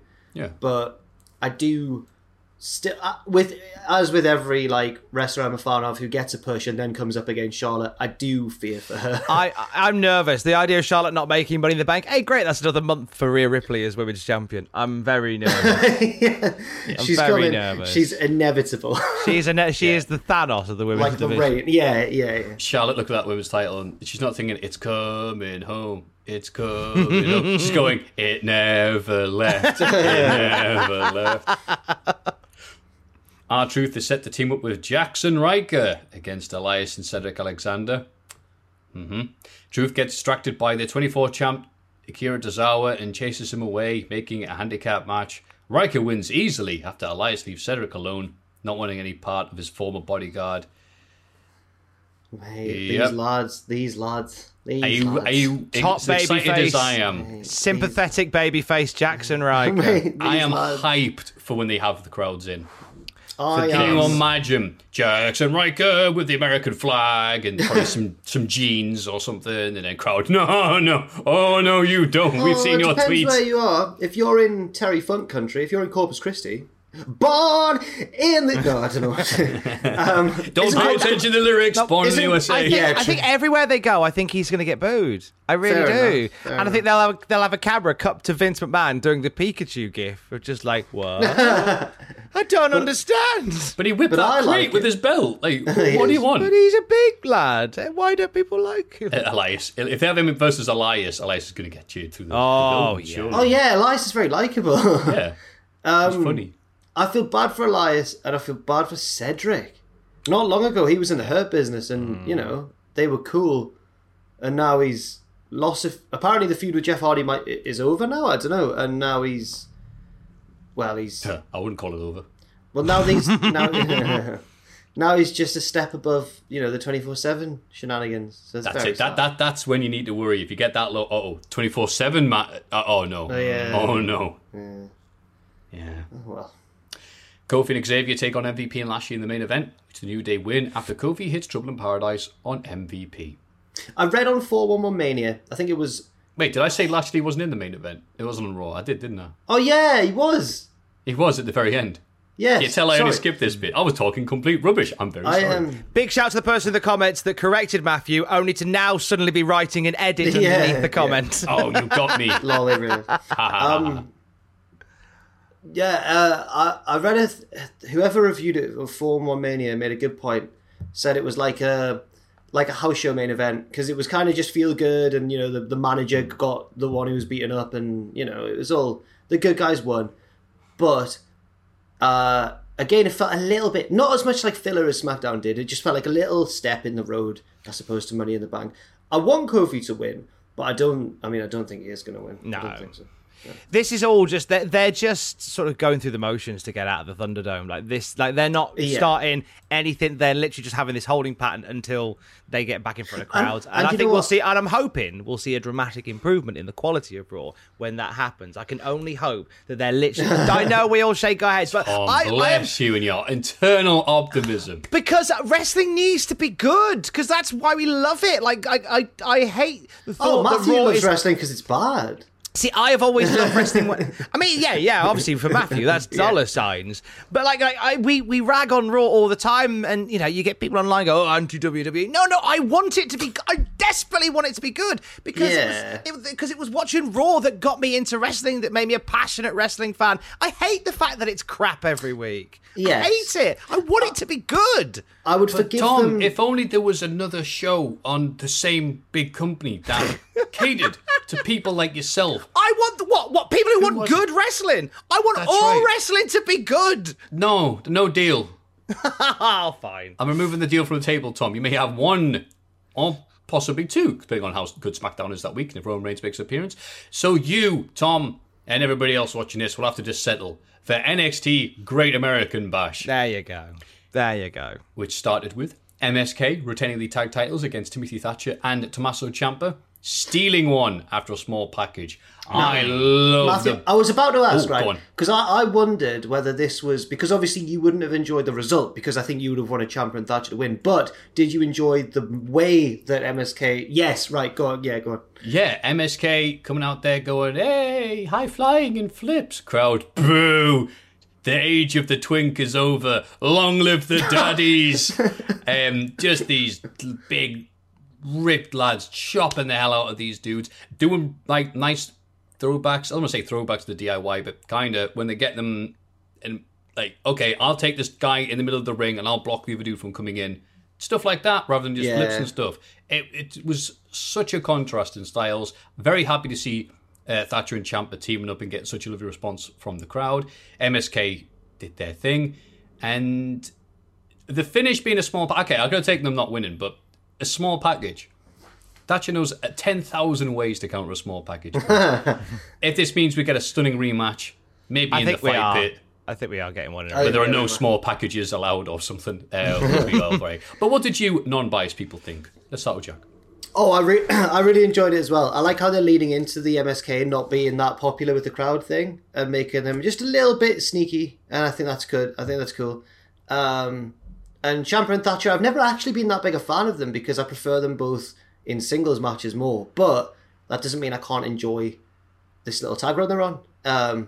Even if it does lead to them winning the tag belts, I wouldn't necessarily be against that. So, I thought it was great. What do you think, Tom? I think they are a gorgeous tag team, Ciampa and Thatcher. I can't remember if they had it before, so forgive me for getting this wrong.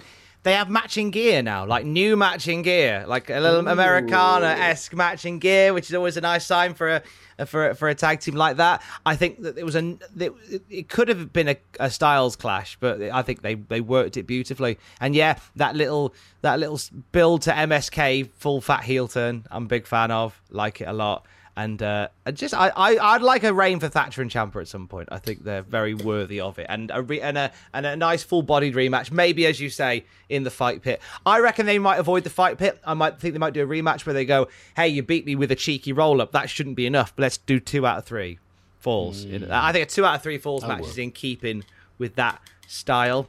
I think, but yeah, lovely tag match to open Great American Bash. Lovely stuff. Daddy or chops. Nice.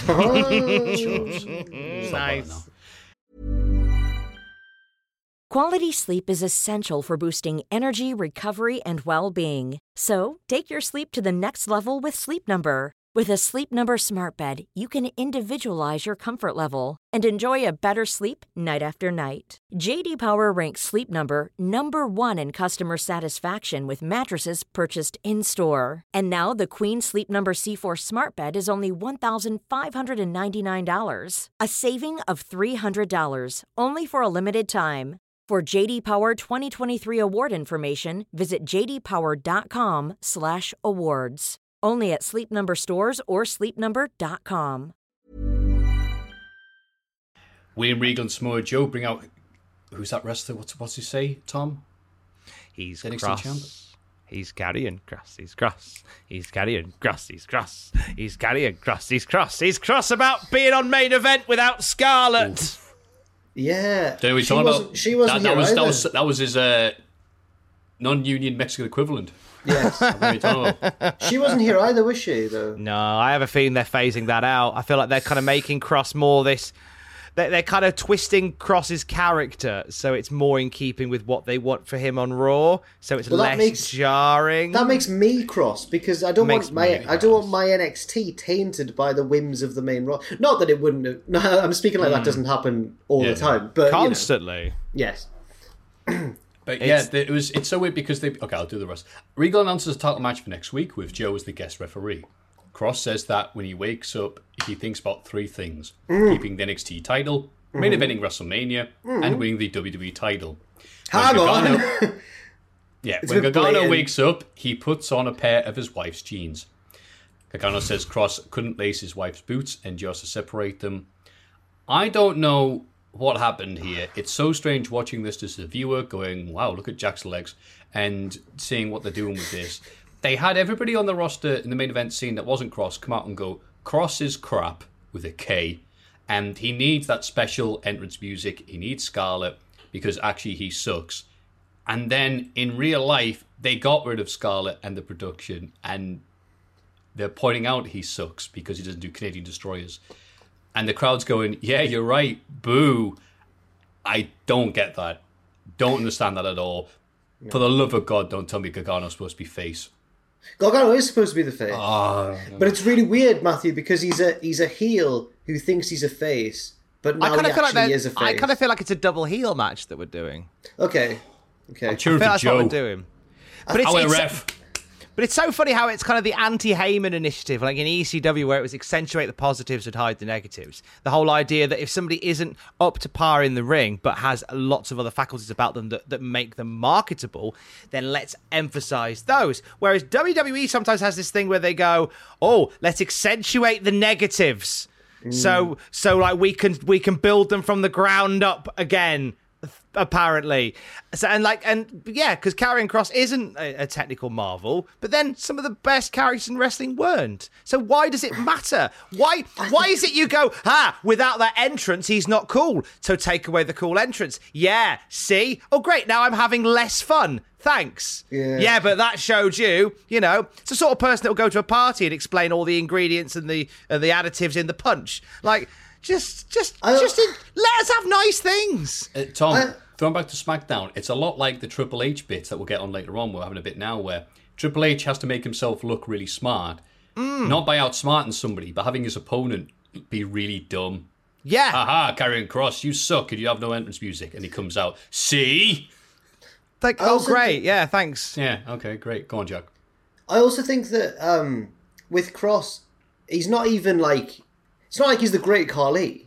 Do you know what I mean? No! Like he's actually good. Like, he's actually very good. So I don't understand why they've picked him. Is it because he's not, like quite short and very indie style? I guess it's that's not like why. the rest of the roster, right? Well, that's what I mean. Is that because he's different?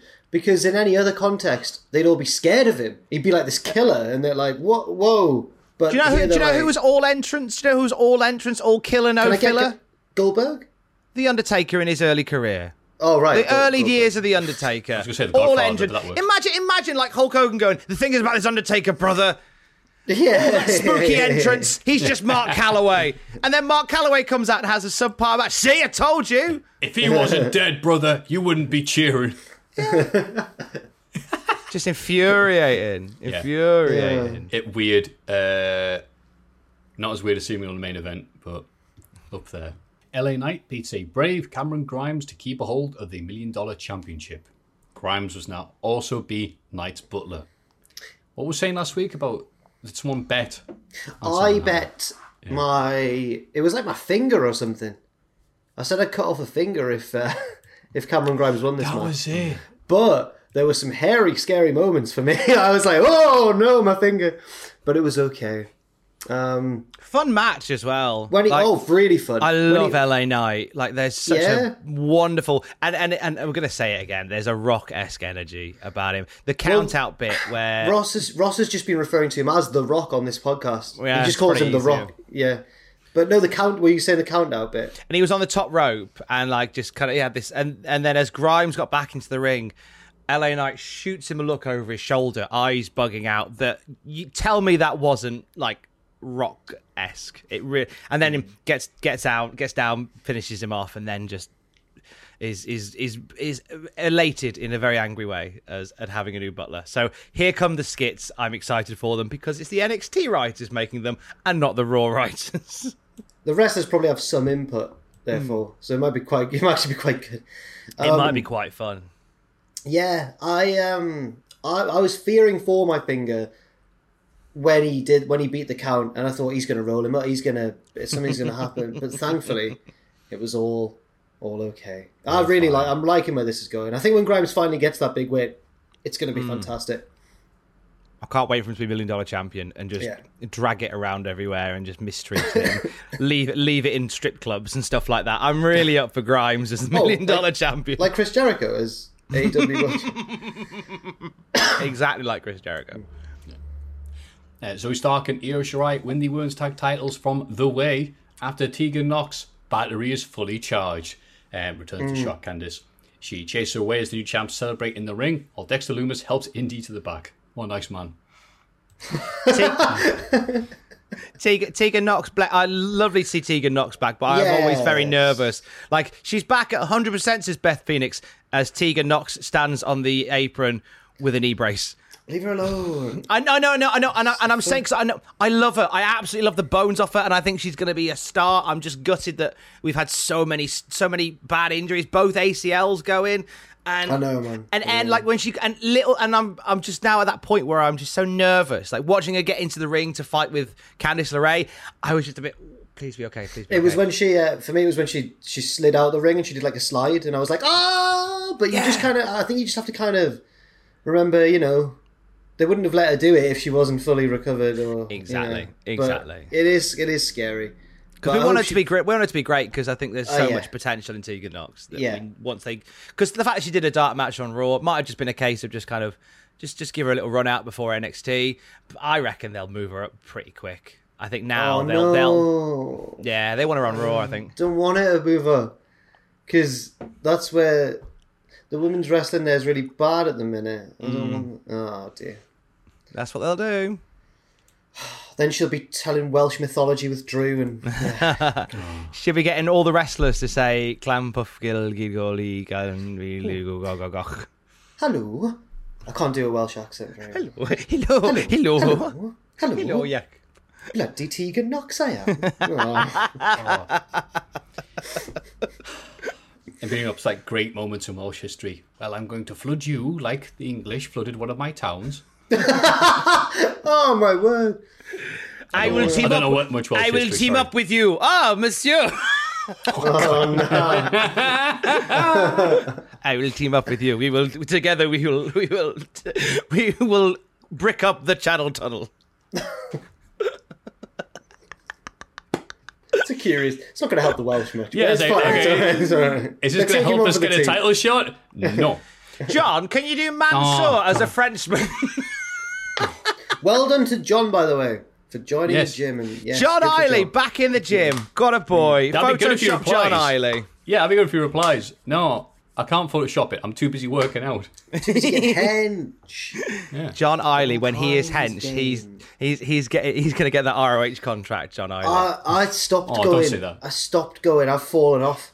I've done the opposite of Tom and John because my gym is being at the start of August is being changed into like downsized into just a one floor all women's gym, so I can't go anymore. And I thought, well, that's fine. I can go for another month and just squeeze in and then join another gym. But actually, knowing that it's closing for me has made motivation actually very hard. Motivation's a weird thing. Like, I know that it's going away, so I'm like, oh, what's the point? Is there not, and that's the closest gym to you? Yeah, because I live in quite a student area, so they're all like student gyms and stuff. But I'll be able to find one. It's just a case of bothering to do it. But, yeah. The one thing I always told was like a crap workout is better than not doing a workout, because I've had some really crap runs doing this Couch to 5K. I've had some abysmal, like horrible, sweaty, slow, ugly runs, and I thought, well, it's still better than not doing one, I guess. Fair enough. Exactly. You're still lapping the man on the couch. I saw it in a gym wall one time. It stuck with us. Probably after a crap workout. Hit Row spits some bars. Which bar is the to celebrate Isaiah Swerve Scott's North American title win? They sounded very cool to me. This is cool. I like Hit Row. Oh, I know whatever way I try to describe it, I'll just be white as possible. So yeah, you sounded like someone's like nothing I can do here. Oh, it was very hip, wasn't it? Jazz. Yeah. No, yeah. I mean, clearly it's something they wanted to do, and NXT let them, and it came across like if you're a fan of Hit Row, you're going to be like, yes, this was great. Some of them were better rappers than others, but that's fine. Like Swerve Scott actually was rapping. I was like, wow, yeah, fair enough. What did you like about it so much, Tom? I just like the energy of them. I can't say I'm down with the kids in that sense, but it's that faction has a really cool energy about them, and it feels like something that stands out on the show for all the right reasons. I think the idea of Swerve as the North American champion being surrounded by this entourage that are going to protect it at all costs. I think whilst we're not having the Bronson Reed reign ended far too soon, but if this is where we're going, if Bronson Reed has other plans, as it seems like he might, this is great. I like and it's Swerve getting an opportunity, and Swerve has been great for so long, and this is the rhythm that we needed for Swerve. I think that he kind of ran the risk for a while of just becoming other character on NXT. And once the Hit Row stuff started to form, I was like, yeah, this feels good. And then he became the champion, and it's cool. Yeah. It's cool. I think he's one of those guys who, when you put him in when you actually give him a title reign or a featured feud, he's one of those guys who always steps up and delivers. Like, he's done it in Evolve and he's done it in Lucha Underground, and he just, when he's given the spotlight, he actually really thrives under it. So give him it more, and they're doing it. So that's good. That's it. I'm up for it. Yeah, I might not have the words to describe how good it was, but like a blind man reading, I was feeling it. And then Adam Cole gets revenge on Kyle O'Reilly. Oh, good. Don't want to. In Matthew's favourite match type.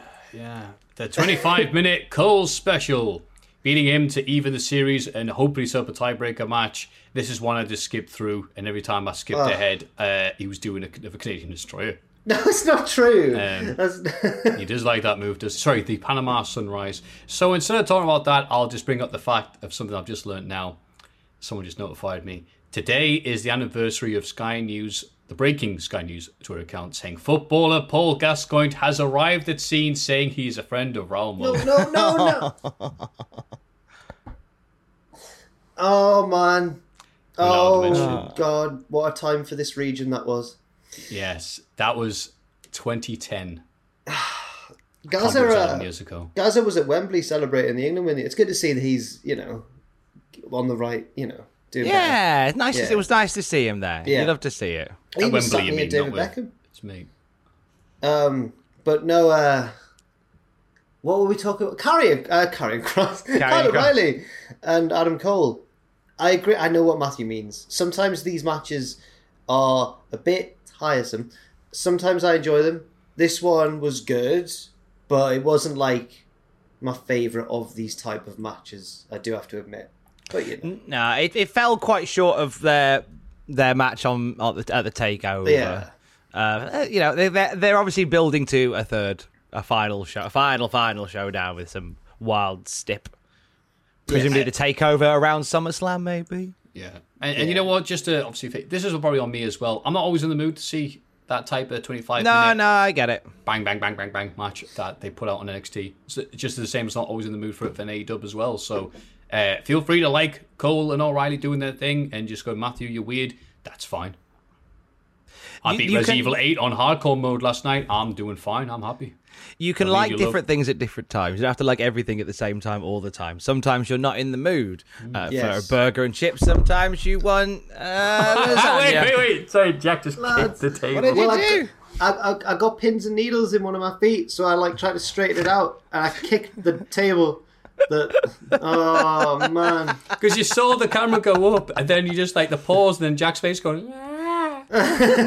Sorry, Tom, I've interrupted your... No, it's fine. I'm leaving a pause so diddlers of Cultaholic can cut that nicely and share that. I'm leaving a nice pause so they can do that. You don't have to like everything all the time, all the same things all the time. It's fine. And that's...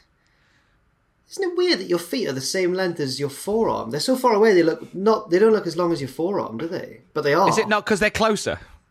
Yeah, exactly. It's because feet are so far away, it's like... No, I know this is like the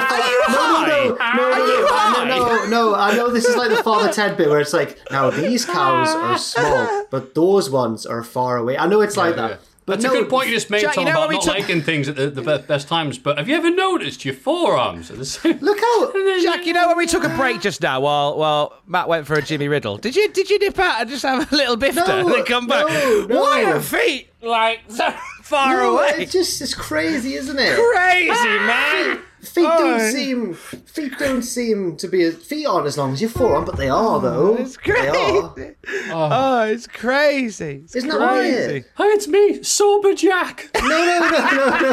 I'll be filling in for the rest of the show. I think NXT was quality. I gave it 4.5 stars. Or mini jacks, as I call it, jumping jacks.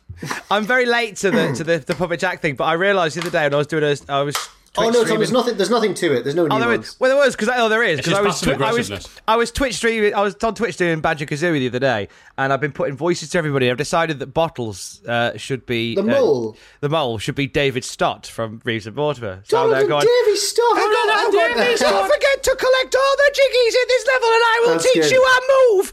And like that. somebody said, why are you doing a Puppet Jack voice? I was like, oh, no. Oh, Puppet Jack is David Stott. Puppet Jack is Donald Andor Davy It's Stott. our mum. She's not here, is she? She's not here, is she?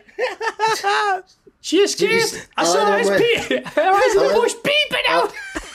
She had in the bushes, her eyes are peeping out. I like the one where they do question of sport, but the questions are stuff like, Davy, do you have a car?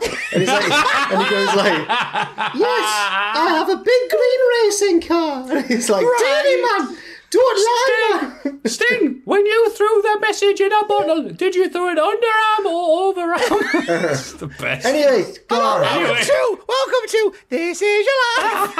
Oh, man. Oh, God. But yeah, that's pretty David, much man, get that pillar off your face. It's my mum. It's all. My name is David, and I remember you, John. No, everyone's gonna. Who's John? No, He the looks half viewers. dead. I've got to call a stop to the Donald and Davy Stott shenanigans. The David Because Stott. we've Call a stop to Donald and David Stott. We'll have alienated like almost Oh, 99%. what a shame. Oh, no. We must refund all the money they paid for this podcast. Oh, wait, it's free. It don't matter. This is why we need sober Jack. Come back, Jack. Look at the state. Your Look fault what for doing a happened when I left bifter. it to you. Your fault for doing the devil's weed while we all went for a Jimmy Riddle. So AEW. AEW. Dynamite Road Rager. I'm still waiting for Puppet Matthew to show up, but it's just an arsehole. Dynamite Road Rager. Cody Rhodes opened the show, and God, is it nice to hear the crowds being there for AEW. Yeah. Very loud, very boisterous. So, of course, they're going to start with Cody Rhodes' match. Get all that heat. He wins a strap match against QT Marshall, despite some interference early on QT's trainees. Dustin was on hand to chase them away. And I forgot to mention, yes. and the lights flickered during. They did. Got paid the leggy. And this was just a strap match. Every single strap match is the same. None of them will be ever good as Vega versus Austin from 96. But still, Vega. Who cares? What's he known as in Japan? Puppet Vega. No, you're an idiot. Stop it. You're ruining the podcast. So, yeah, it just was, take these boxes, have the crowd get hot, bing, bang, bong. Any thoughts there, Jack? No, but that's fine because of what happened later on. So it's okay. I think that's what we have much for. Tom? I liked the opening match. I liked it was a good choice. I know people rag on Cody for kind of, the way he presents himself as a bigger character than he probably is, and a lot of people rag on him for that. But I thought this was the right match to get the ball rolling. And also, like, if Cody's kind of running the show as well, get your match done, get back there and crack on with your job. Yeah, that really successful QT Marshall feud. Well done. Backstage, Sean Spears gloats about hitting Sammy with a chair until Sammy shows up and hits him with a chair. Yeah, this was a weird bit. How do we know? How do we know you're really Sammy Guevara? You could be a gloater. You could come here. We always get the gloaters coming in, gloating this, gloating that. What's that from? Is that Monty Python? It's Blackadder the second. He's going to see. He's accidentally killed the husband, so he's like asking questions about him with his wifey. So it's, no, let me see my husband. He's like, yes, but we have put a bag on his head. You fiend! Yeah. And your arm grew back. Your arm grew back. What? You could be a gloater. Yes. Your deep booming voice like this. No, even like this. That's better. My little pumpkiny wumpkiny. More classic BBC comedy references. Sorry, we're 2 minutes. What do you want from us? All available on the BBC iPlayer. But the Elizabethan era of Blackadder was the best one in my opinion. Anyway, where was I going with this? Yeah, Spears and Guevara. I don't quite like Spears' chair thing anymore. I think he needs some, because he just hits people with chairs, and sometimes that can be bad in wrestling. Do you know what I mean? Especially Sammy throwing a chair. Like, when we did that to Matt Hardy and he like bled everywhere. You're like, well, we're doing that again. Hey. right? Yeah, I mean, it was safe. It was as safe as it could be because you saw Spears, you saw it coming a mile away, like you could tell. So that's all right. But I don't know. We'll see. Yeah. Kenny Omega and Don Callis come out to talk about how Omega has beaten everyone, and there are no more challenges left. Evil Uno interrupts and says he knows somebody who can beat Kenny. He goes, my friend Mafu, who I am a mate of. No, my new friend Ross from Straight to Hell. That's right, yes. Straight to Hell, where you're going, Omega. Not the podcast show. We should be so lucky, but actual hell, because it is finally time for Hangman Page and Omega to get it on. Kenny goes, do you know what the capital of Thailand is? Christian did this exact bit. Oh, mate, at school we did this. This is not a bit that is like... But I like Eddie Murphy stand-up, right? But I always remember Christian doing this exact bit in Impact. So is this all right? Yeah, it's probably fine. Yeah, on the next episode, he's going to go, what type of cheap trainers are you wearing? And he's going to go, kick us. Don't mind if I do. At least, all the classics. At least it was done in a very Kenny Omega way because Uno was like, why is this a ruse? Of course I know what. Then he just goes he just kicks him anyway. I'd like that little wrinkle to it. And Kenny seemed to be getting booed, which I'm thankful for, because last time we showed pay-per-view, I guess they're like, yay, Omega. I'm like, no, please boo him. Yeah, but he's so excited. He couldn't be more annoying and stupid as a character. You're supposed to boo him. Omega, yeah! Oh, shut up. But I love this segment. I love this segment generally because it was so simple. Like, it was just pantomime, wasn't it? It was just Omega and Callis going, "No one can beat me. There's nobody left." While the crowd are like, "No!" There is somebody stupid. And it's the fan who's going to run out during the Jericho bit. Oh no! Sorry, but yeah, Hangman coming out here and the reaction, the stare down. Yes, finally. Yeah. The story has been beautifully told. Like, your mic sounds different there, Tom. Oh, does it? It's just because you were way closer to the mic. Oh, well, yeah, it's fine. Is that better? My story... hangmanny wangity. My hangary wangity. That sounds weird, sorry.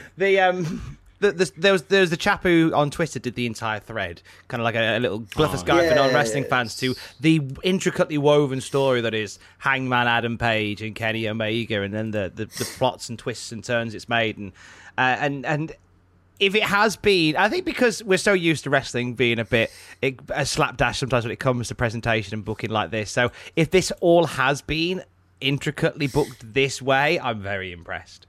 I'm very impressed. I think that it probably wasn't at the start, but then once they decided to make him a singles and they broke him up, and if it has, then totally fair play. But what I like about it is it's not too convoluted, you know what I mean? It's got meaning and depth, and it's got a few, not so much twists and turns, but it's got developments like how he was their friend, then they kicked him out, then he turned on Omega, and it just all works so well, but it's easy to remember as well. So it's complicated enough to be good, but it's simple enough to be effective, if that makes sense as well. 100%, mate. 100%. Yeah. Thanks, Tom. Thanks, mate. JR has a sit-down interview with Darby Allin and Ethan Page, and he is disturbed by their hatred. I'm a little disgusted, you guys. That was Carmen. What? Hey, you guys, have you been discussing with you? It's Friday, and you were not that meat. It's WWE Dynamite. Did you hear him say? He called Excalibur by his first name on this one. Oh, thanks, Mark. I was like, oh no. No, he's just talking. He's just talking rude stuff. Thanks, Mark. Thanks, Mark. You remembering all the right things, you Mark. Yeah. Thanks, Mark. Darby says Page is jealous of his success, while Page says he plucked Darby from obscurity and taught him lessons that brought him to AEW. JR says he has a bad feeling about their coffin match. Darby says you shouldn't do Jim. I forgot to put that bit in, sorry. I think Jim in this sort of role, like mediator in interviews and talking head, I think he's still got mileage. I think he's still got gravitas. I think he's still got the right energy. If he ends up being moved away from commentary to do this, then I'm really happy with that, because I feel like he's comfortable and he adds that, like, as I say again, that gravitas to it. I feel like he's more effective here, and I liked him more here doing stuff like this than I do on commentary. Yeah. And it's sad because it's JR and he's it's such a so legend and sad, everything. yeah. But, I mean, when you've got Taz, who's one of the best commentators, he's so good. Like, Taz is just so good. And I know that he's also a character, he's also a manager, but I would really enjoy Excalibur play-by-play, and then Taz and Shivani as the two guys. Like, I just,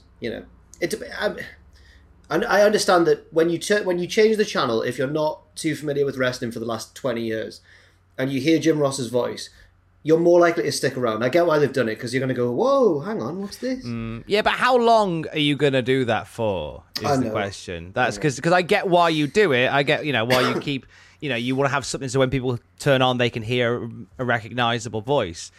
But then you've got Tony Schiavone there, I'd argue. I know Jim Ross is in a slightly different wheelhouse with that. But so how long do you have him on there for the sake of the people that are switching channels? Surely by now, like, the people that are going to, there's an establishment of AEW that's there.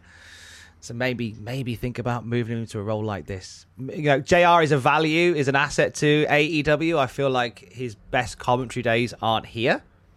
But I feel like he's still an asset to AEW.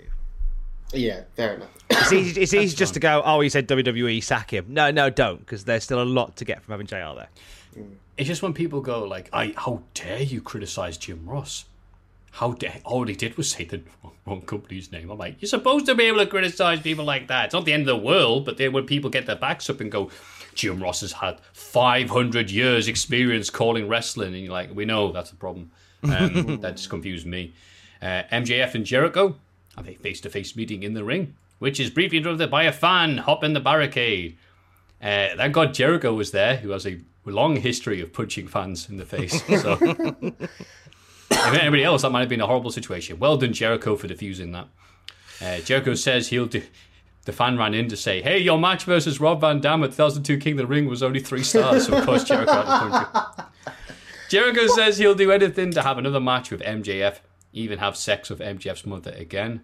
Again. He didn't say again like Jericho says again. He just went, again. I was like, no, you're Christian. Say again. Again. Again. MJF refuses to be provoked and says that in order to get another match with him, Jericho will have to win 4 bouts with stipulation opponents picked by MJF. They shake hands and Jericho lays MJF out with the Judas effect. So it's the Cody MJF feud again. Kind of, but with all matches and no lash. All matches, no lashes, as some 41. Oh, nice. Yeah.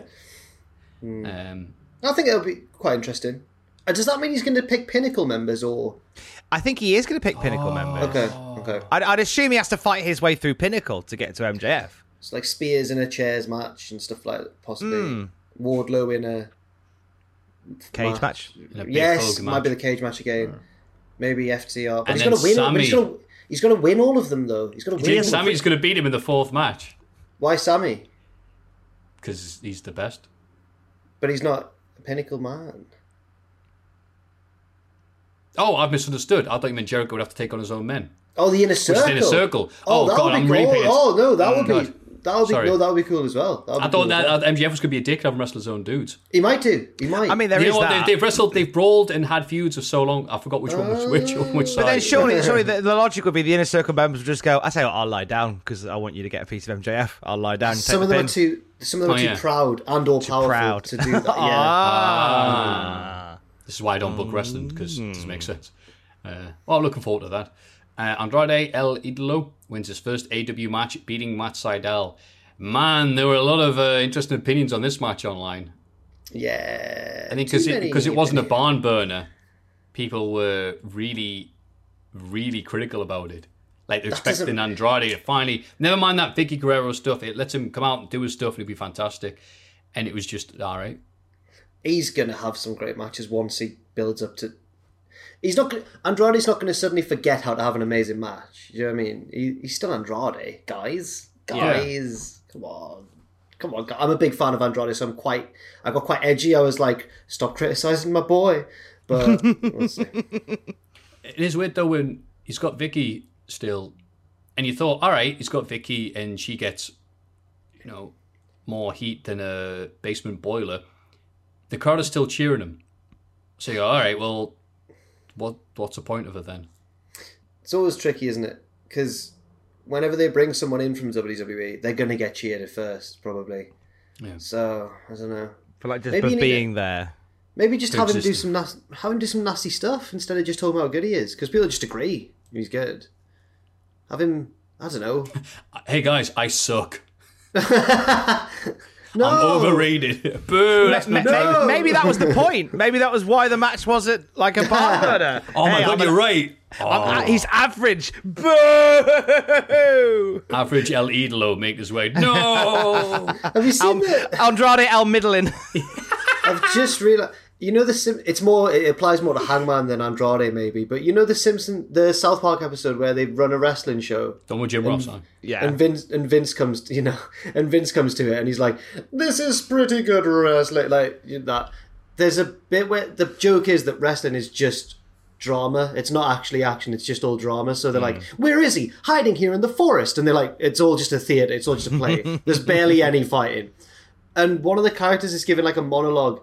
I think he's called Wild Man, and he's like, I lost faith in myself. And then in the crowd, there's just one person slowly raising his hand, just says, "Stop running, Wild Man." And I'm just like, that's so, like, when you were talking about Andrade not thinking he's good enough, it's more like Hangman. I can imagine Hangman, like, having the same response from someone. "Stop running from yourself, Hangman." It would just be so good.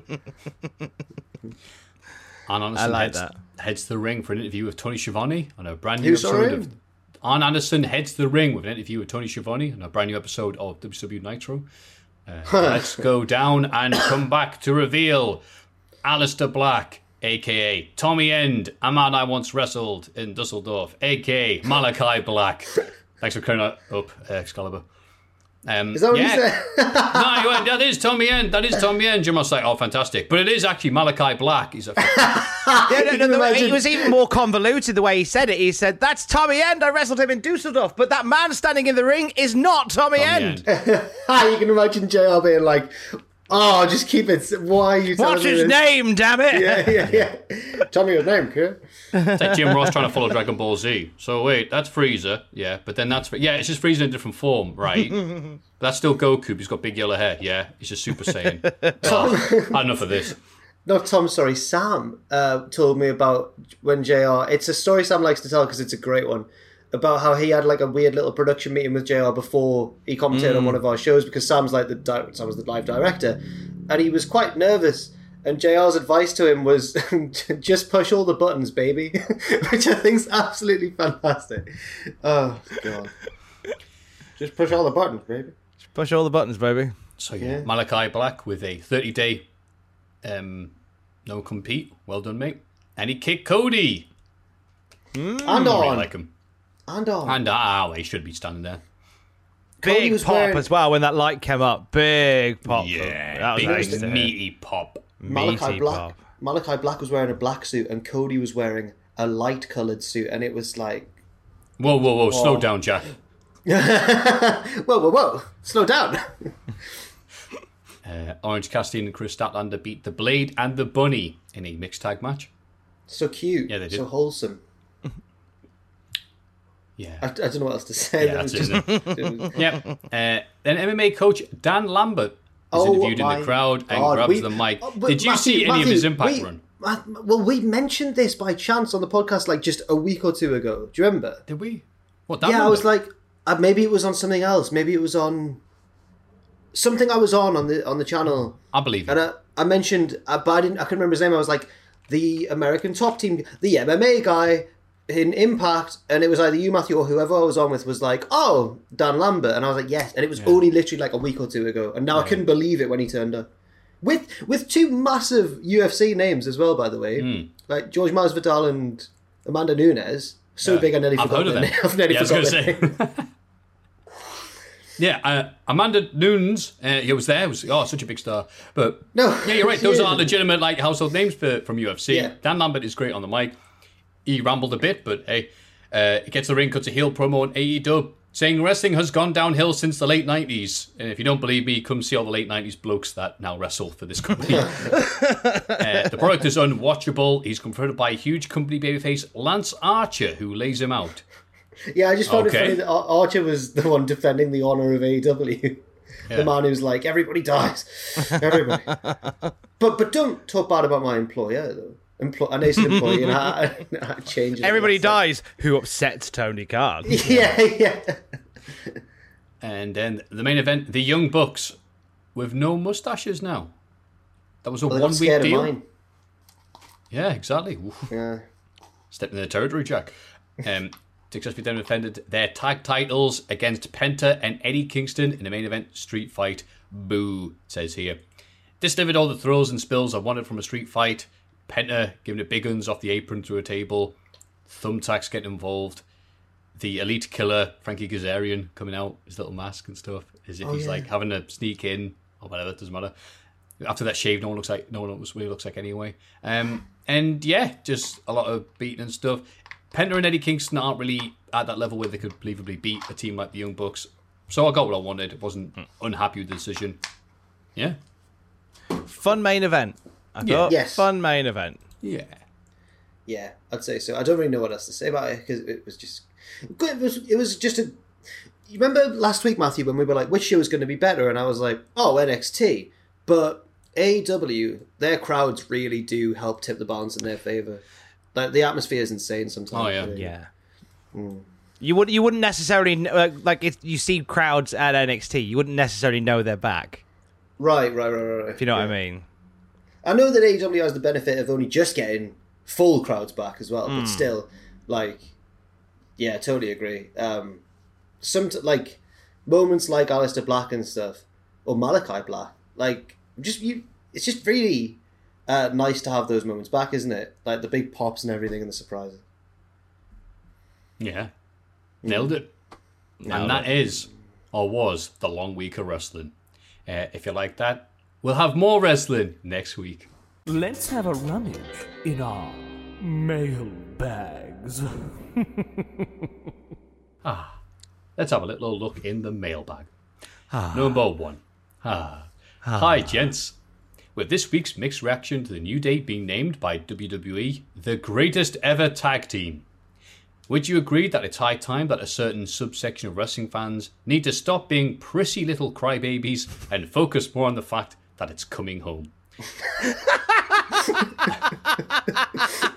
Also, who is the best tag team ever? I guess. Much love, Mike P. Thank you, Mike. Mike's writing style is what drew me in there. I was like, he's going in the mailbag. That was good. Yeah, I mean, in terms of 2010 tag teams, they're the best by far. There's no other tag team that came close to dominance. Maybe The Bar. I was going to say The Bar. Sheamus and Cesaro, I think, just were such a fluid unit as a team. Has Mike asked for the best WWE tag teams ever, or just the best tag teams ever? Let's do it with just WWE, because... I want to be indie and cool. Oh, okay. Who's the indie team? Oh, I'd have to say it's Bruderschaft, Dust... whatever. No, I'll go for... Well, my favourite WWE tag team ever is Edge and Christian, but that's a nostalgic thing, because they were, lovable and funny, but also heels in the Attitude Era. They were like my favourites out of them, the Hardys and the Dudleys. Outside of WWE, it's the Machine Guns for me, the lads. Yes, love those boys. What about you guys? I think just in terms of years, Edge and Christian were around 98 to 2001. Yeah, they're King of the Ring. Only together for 3 years. That's I know. Crazy thing to think about. Compared to New Day, who've been together since 2014. Yeah, but then that late 2013, I forget. But then that period of life from 98 to 2001 surely feels that was about 10 years long. That was 2014. Yeah, in terms of longevity and success, not to mention the trend-setting record length title reign they had, where they beat Demolition's length, and with what, like 10% of the title defenses Demolition had. Just saying. Still, in terms of entertainment, in terms of impact, in terms of how good they were in entertaining and continue to be, which version of the three lads go in? Yeah, I'd say New Day. Fair enough. I don't have an issue with New Day being the best tag team ever. I really don't. Who would you name other than New Day then, Tom? I mean, old school, probably. I'd say something like Legion of Doom. Like, surely, like, and okay, not the greatest in terms of New Day. New Day has a more better rounded package than the Legion of Doom because they're all amazing singles wrestlers. They can put on better tag team classics. I mean, in terms of aura and spectacle and charisma, the Legion of Doom, as I was growing up, was a tag team that just grabbed your attention. And and the one thing that I think the tag team division teams to lack is that attention grabbing unit. More so now than ever. I think Legion of Doom really did that in their heyday. The AOP could have been. They really could have been that. They were, for a while I remember thinking, these lads are serious business. Like, this is going to be... I'd also like to throw... I know they're still very much going at the minute, but I'd like to throw the Revival or FTR into the mix. I think they are... I know the argument would be, well, they're just doing what like the Midnight Express or the Brainbusters did. But I think that they're... like they've combined the old school like storytelling with modern athleticism and modern how things generally get better as time goes on. They're a link to the past, aren't they? But they still are, yes, but they still have like these high octane, really exciting matches at a higher pace sometimes. And I just think that when it's all said and done, I think we'll look back on FTR and be like, bloody hell, like they were something special. I think they're phenomenal. But yeah, I'll say shout outs to, because they were able to pick up a tag division that was dead and be one of the most successful things on the roster, split up, got back together, just as successful as they were before. You did not know. Do. Your radio edit better call somebody. That's right, it's Kid Rock. The radio edit. Yes. The lads. Yeah, New Age Outlaws who were like oddballs who were put to one side, who came together and it just worked. Shouldn't have worked, just did. And like you say, revolutionised the tag division in the late 90s. So that's a good shout. That is actually a very good shout. We've covered quite a nice variety there. I think we've done well. Yeah. And variety comes in packs of 8. Which one I have? I'm in a state. Hello, Cultaholic friends. May I first start by thanking you for your wonderful podcast. It's been a fixture of my weekly go outside and walk around at least once a week because the world is a hellish nightmare jaunts, and I enjoy it very much. Here's my question. What do you make of NXT on USA, and how does it hold up when compared to NXT on the WWE Network from a few years back? I've been watching every week since Neville won the NXT title from Bo Dallas in early 2014, and I've seen thousands of faces and heels, it says here, pass through the Black and Gold brand. I've been enjoying it more in recent weeks with the return of Cole and Joe, but I'm convinced the longer USA imposed runtime, the removal of instantaneous WWE Network viewing, and those bloody Papa John's Shaq-dominated picture-in-picture breaks where you won't miss a bit of the action have really negatively impacted the product as a whole. Also, Mauro was phenomenal, and his presence is missed every week. Anyways, apologies for the ramblings, and I'm looking forward to being reunited with you all soon. Much love. Oh, Ben Potter from Triple Jump. Yes. We know you. Ben. Oh, hello, pal. Ben wrote in. He did. It's Pablo's godfather, Ben. See, now Pablo has to go to the Hall of Fame because Ben has written in. Is Pablo's godfather's in, so it's got to happen. I didn't know he watched wrestling. He's a massive fan of Zoe Stark at the moment. Is Ben? He loves NXT. He's an NXT fan. On a Friday, I'll get a message in the evening going, "Hey, Zoe Stark was good this week," and I go, "Yeah, it was good, wasn't it?" And I sent him a message on Wednesday saying, "Good night for your favourite last night," and he went, "Oh, spoilers! What are you doing?" I was like, "I'm not saying what happened. I'm just saying it was a good night. I'll say no more." So by now, hopefully, he knows. So, hello to Ben Potter. The only issue is I included it because I thought that's wonderful, and also everyone check out Triple Jump if you're into video games. But the problem is that I just agree with him totally. Like, I've got no nuance to add to the argument because I think he's nailed it pretty much. I think that moving to USA it changed everything for NXT because I personally, because I watched NXT all the way through the pandemic and I've watched it for years and years and years, and I loved NXT at its most when it was what it was set out to be, which was a game show. No, when it was a developmental system. So you get these guys coming in, smaller, more intimate crowd, trying different things. Some stuff worked, some stuff didn't, but the energy from there was really good. And then when they went on to USA, went to 2 hours, went up against AEW, everything changes then because it's no longer a developmental system. Now it's a third brand, and you are quarter for quarter trying to match what AEW were doing, and that changes the whole feel of the show for me. And even now that AEW's even now that NXT's moved nights, I'd argue it's still, that point still very much stands. Like they've gone down maybe a gear, but which is good, because I like I want those shows to breathe, and I want them to try new things again. But running it as a third brand on the level of Raw and SmackDown, I think has changed what it was all about and changed why we loved it. And I actually agree with Ben. I think if you go back and watch really old, like the older episodes of NXT, you'll see some crackers from some people who would go on to become big names, but slightly. And it was a really fun time, those early, and I'm still enjoying, like, Great American Bash was still a great show. When it's about the wrestling and it's less about like the sort of trying to pace a show, like it's still good. But yeah, I think when it was a network show, when it was kind of like a little secret where people would get tried out and do things like that, and I did prefer it. A lot of people, when you argue that, NXT, like WWE aren't good at calling people up, people will reel off the list of, I think you'll find Roman Reigns, Seth Rollins, Drew McIntyre, da-da-da. They'll reel off all these names. Yeah, they all came through that system and are doing well. But it was a very different system when they were doing it. It was designed to be a developmental system that was sort of off to the side. Since they've started running up against, since they ran up against AEW, since they've been on the USA Network, there's a disconnect, and it's obvious. It's very, very obvious. Yeah. It's still my favourite part of WWE, apart from the Roman stuff, which has been phenomenal. But generally speaking, NXT, I think, is still the strongest show WWE do. But you're right. And I think Ben makes a really good point about the runtime. I enjoy when it had a smaller roster, 1 hour long.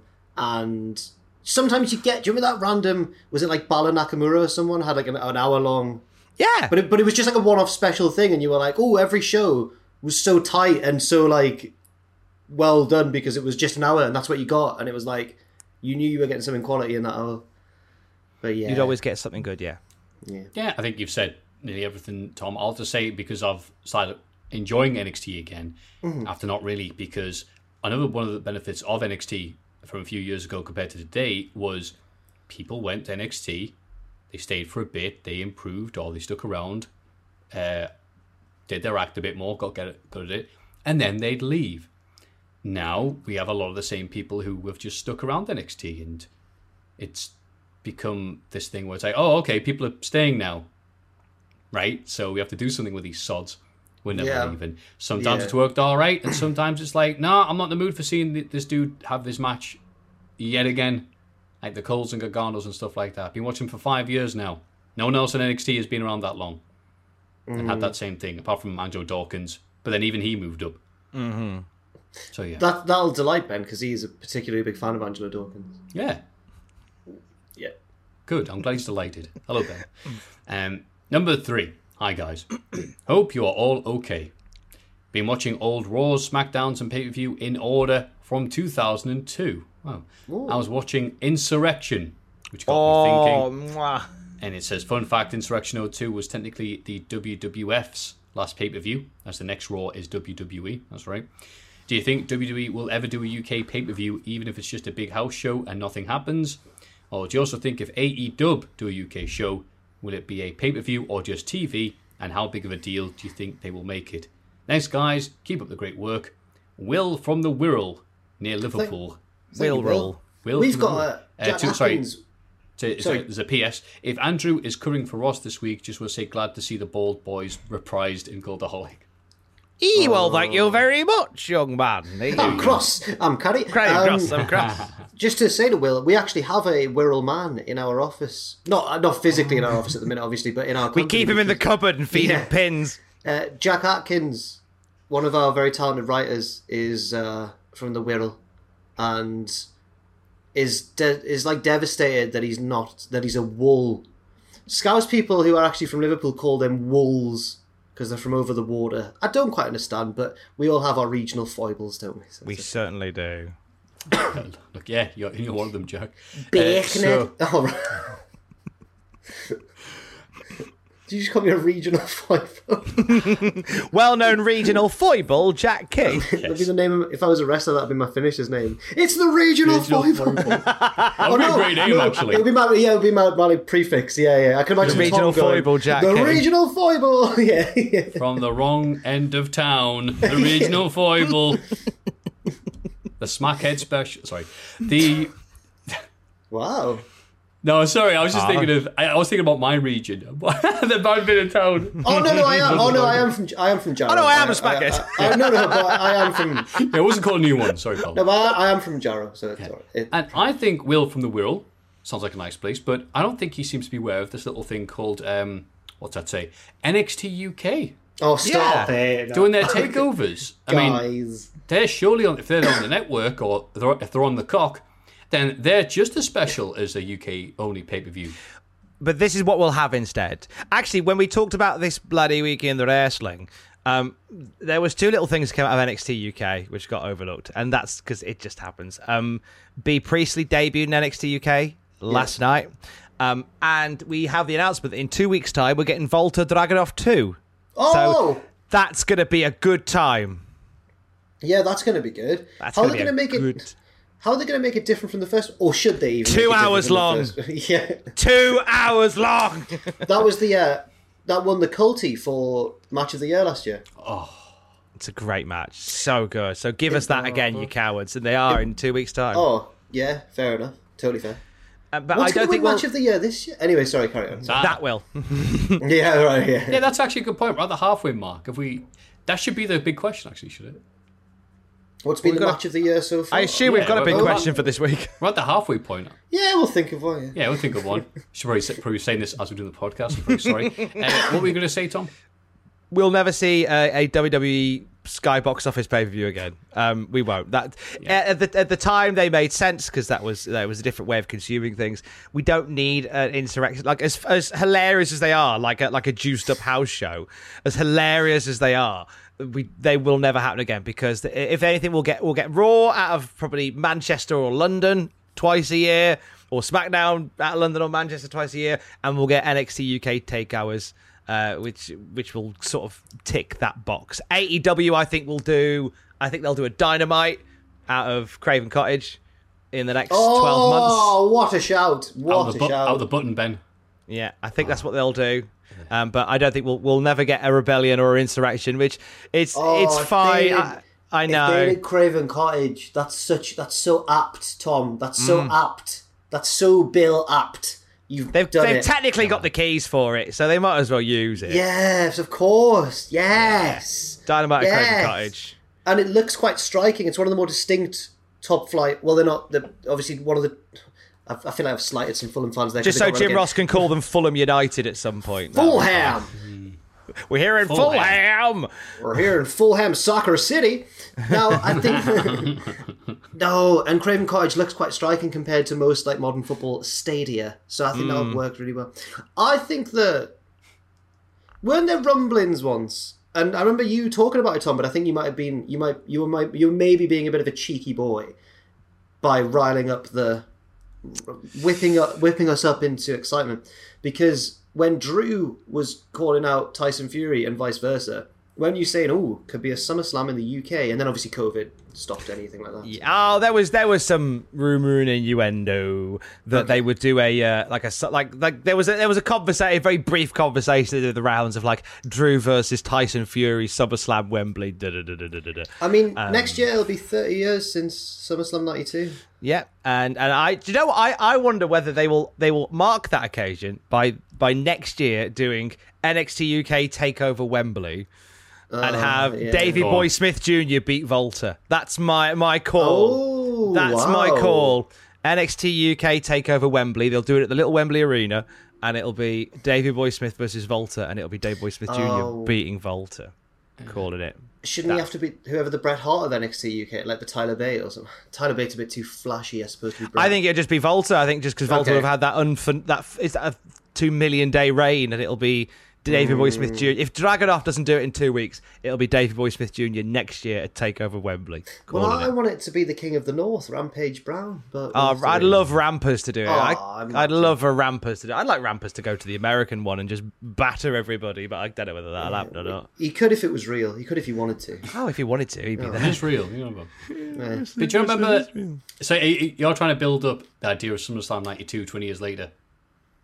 30 years later. 30 years later. I'm so sorry. I'm sorry for making 30 you years of hurt. Is that so we can go? 30 years of hurt. Is that so we can sing that song again next year? Do you remember when Shane McMahon called out Jose Mourinho? I know you. You're Jose Mourinho of the Chelsea soccer team. I wish I remember the Manchester House Show I attended in 2008. We went, here's the local Manchester United player. So I can't remember who it was. Oh no, but in Manchester, they're all City. Wait, what, aren't they?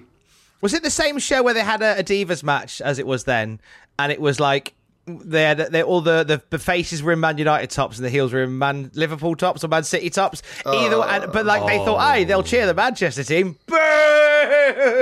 They've never. I don't understand British fans. It just doesn't work that way. I like the confusion the British fans caused. There was the NXT UK shows they did in Norwich, and there was somebody had mentioned Dan Maloney for some reason, and Triple H is in the ring, and the crowd are all going, Dan! Dan! Dan! Dan! And Triple H goes, I don't get that reference. To which everyone starts chanting Alan Partridge. And he's like, still don't get it. Fun times. Oh no, what was I gonna... I just forgot something. Oh. Never mind. Oh, man. So feet and forearms are... He needs another pasty. Yeah. What was I going to say, man? It was relevant and everything. NXT UK, TakeOver, Wembley, Fulham, Craven Cottage. Rampers. English crowds, maybe. Rampers, Volta, Box Office, Rebellion, Insurrection. BT Sports, VHS tape, Power Slam magazine. At WCPW, it turns out Bubba Ray Dudley knows his stuff better than WWE did in that Manchester show, because we went to Manchester and he deliberately wore his Liverpool scarf to the ring. And I don't know how he knew. I think he's a real Liverpool soccer fan. And he wore it to the ring, and he got loads of heat for it, obviously, because he wore a Liverpool scarf in Manchester. But I was very impressed with that. I was like, wow. It's nice when people pay attention, isn't it? I think he's a real football fan. I think he's actually a football fan, yeah. He's probably just asked somebody and just gone, what's the crack here? Who don't we like? I think he tweets a lot about AC Milan. He supports them, I think, as well, because he's Italian-American. Oh. There you go. But I wouldn't be surprised if some wrestlers did just ask and just have to trust. I would. If it was me, I go, who do we not like around here? Right, Tyson Kidd with the Sutherland shirt at the NXT. Absolutely phenomenal. I think someone threw it. Someone threw it and he went, well, people are booing that. I'm wrestling Neville. Yes. Yeah. Genius. And he looked good in it as well. Sorry. Tyson Kidd always looked good. Yes, he did.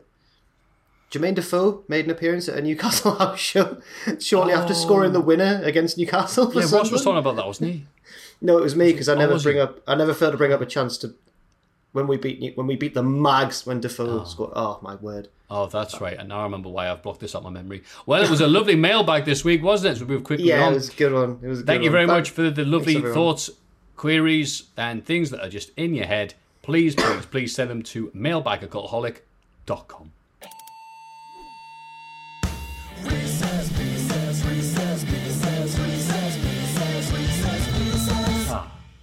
Reese's Pieces. Stop.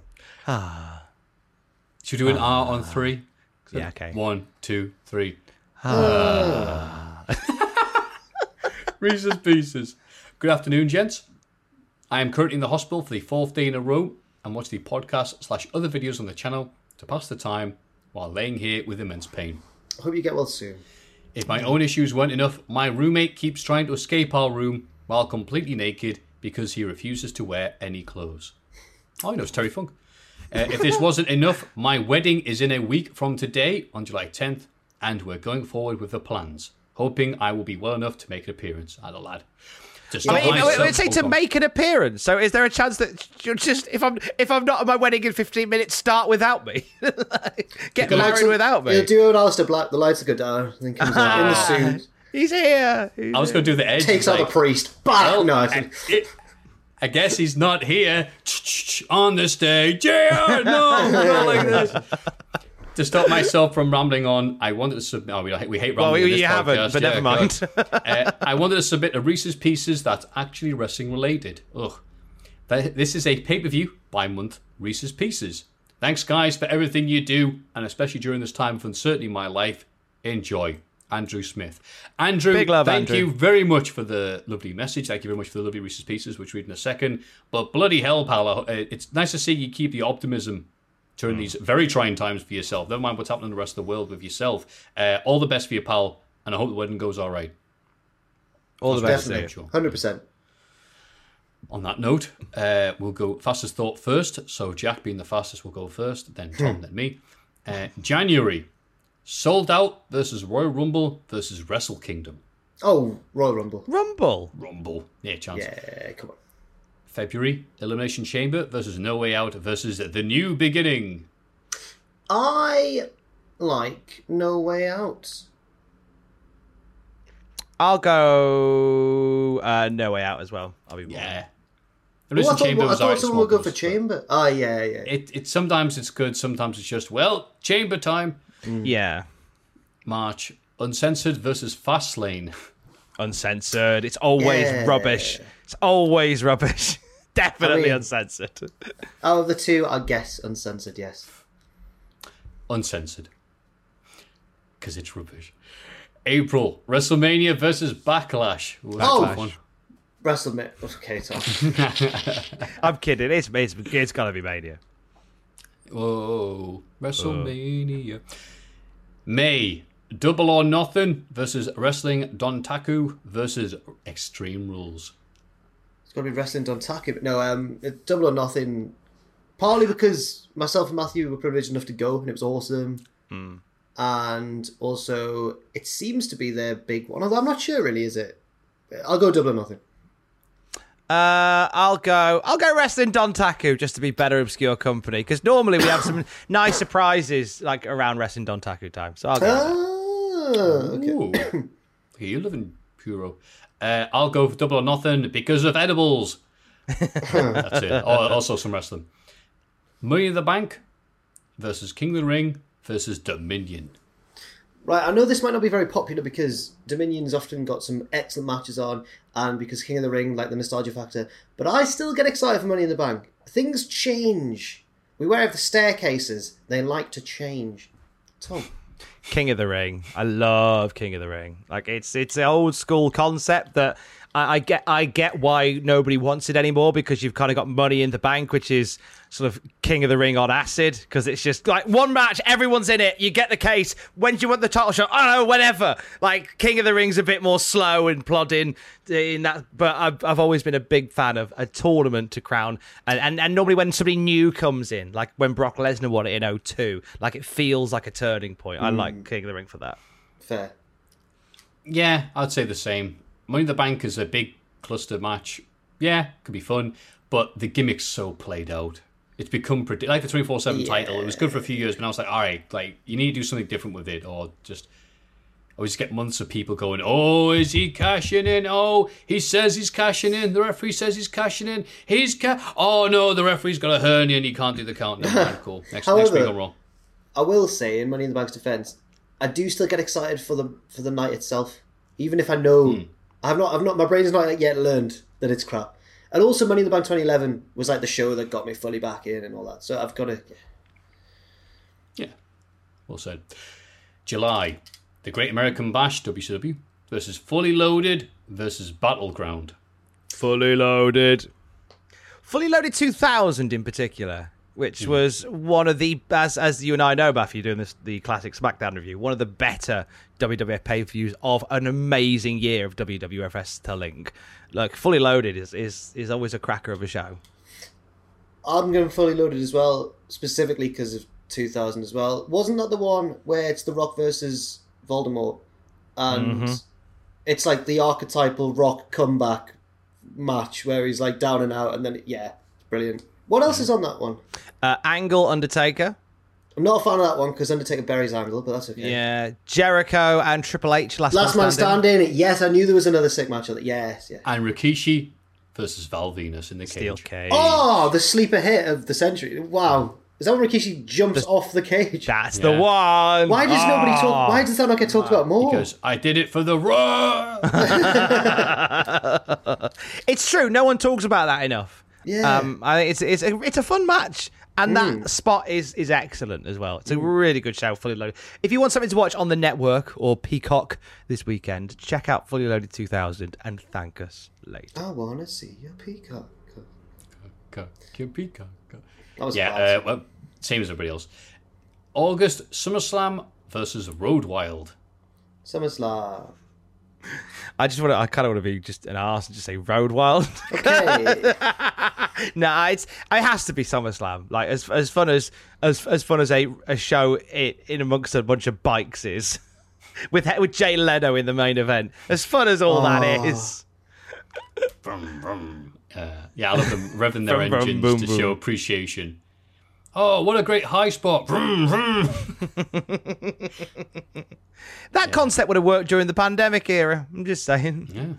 Well, they did that in AAA. They had their cars surrounding the ring, and wasn't quite the same, though. Anyway, SummerSlam, SummerSlam 92, Wembley, etc., etc. It's coming on. September, Unforgiven versus Night of Champions versus All Out. All Out, just because I've not really... Neither of the other two have ever really... There must have been some good Unforgivens in the past, to be fair. Do you know what? There have been some good Unforgivens in the past. I will point you to Unforgiven 98, which had the first Inferno match, but then it was held in April as opposed to September. Okay. You had 99 with 99 with the six-pack challenge. Okay. Oh, yes. Steve Austin is the enforcer. What do I feel? What do I see? It all goes away. Unforgiven 2000 had... What Unforgiven 2000? The four-way. It was the four-way. That's not a bad four-way. It's all right. Yeah. It's all right. 2001 had Angle Austin. Austin. That was the night that Full Americana Angle became the WWF champion again. Yeah. Good match between those two. Chronic versus Undertaker and Kane. Unforgiven Great 02. match. Oh, yeah, that was a historic match.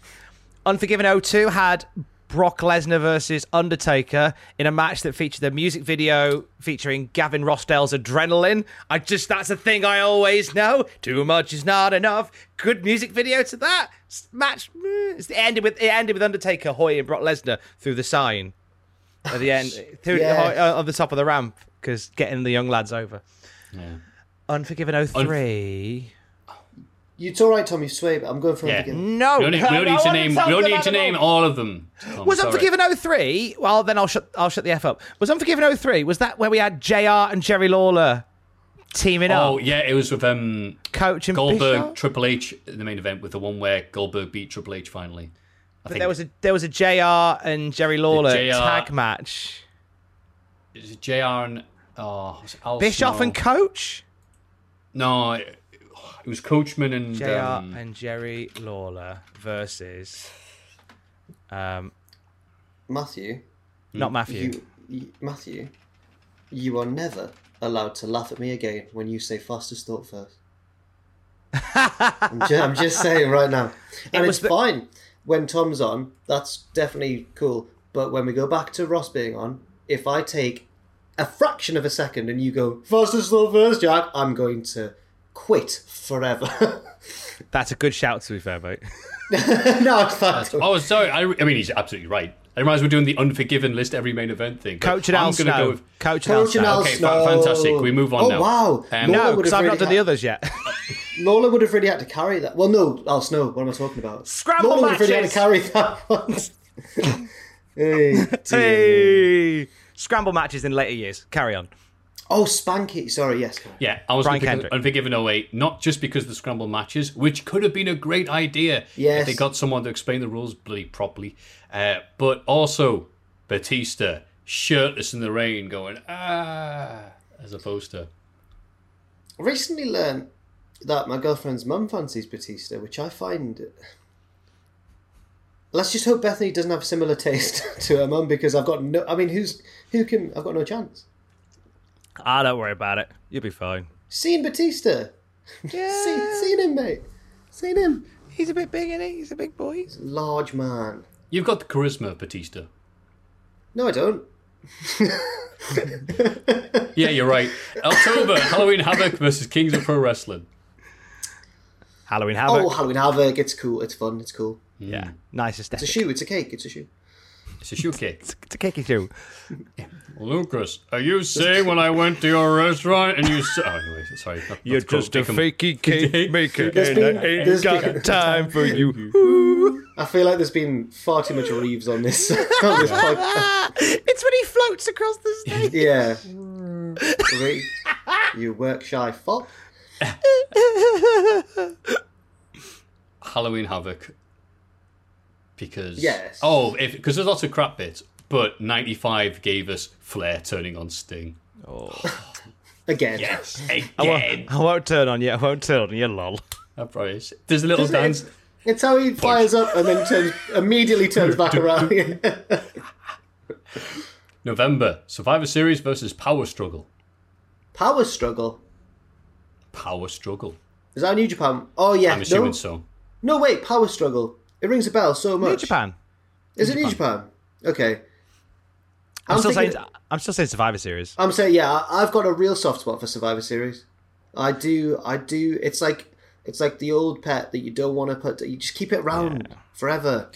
If they can get over this whole brand war thing and just have it so it's just a way of storylines progressing, then we'll be fine again. Yes. They can shut down, if they can stop buying red and blue T-shirts every 11 months and just go, hey, we're going to put together some teams of people who are feuding. Let's see what happens. That's so much better. Yeah. So much better. One of the funniest things to me was when they used to have bragging rights immediately before Survivor Series. Thereby, but only Jericho would take bragging rights seriously. Do you know how happy Jericho was when they won bragging rights? I'm glad somebody did, though. Yeah, definitely. December, TLC versus Armageddon versus Starrcade. Starrcade. Now, as I grew up, I only became a wrestling fan in like 2000, so I missed like nearly all of WCW at the time. So I don't really have any memories of Starrcade, so I'm going to have to go for Armageddon. I do remember everybody in the school playground desperately wondering who'd won that, or who was going to win that big 6-man Hell in a Cell when Rikishi falls under the flatbed and stuff. And we couldn't believe it when Kurt Angle won. We were like, no, he's not even the hardest one in that match. So Armageddon for those memes. I was going Starrcade. I think it's rooted in history. There's been such a mixture of amazing Starrcade main events and awful Starrcade main events. Yes, the fact Sting, that Hogan, Sting, Brutus. Yeah. No, not Sting, Brutus. Hogan, Brutus. Hogan and the Butcher. Like Hogan getting his best mate into the main event of WWE's biggest pay per view is such a cardy bullshine. Yeah. I can't not love it. That was a nice. That was a nice Reese's Pieces. Thank you. I'm so laughing. Thank you, Andrew Smith, for sending that in. And if you have any other Reese's Pieces, I'll just talk over them. Get well soon again, by the way, sorry. Yes, Andrew, take care. Yeah. Please. And if you have any Reese's Pieces to send our way, please do send it to the same place as above, mailbag@cultaholic.com. It's Cultaholics. Big question. What a lovely podcast. Gonna do noises. It's podcast.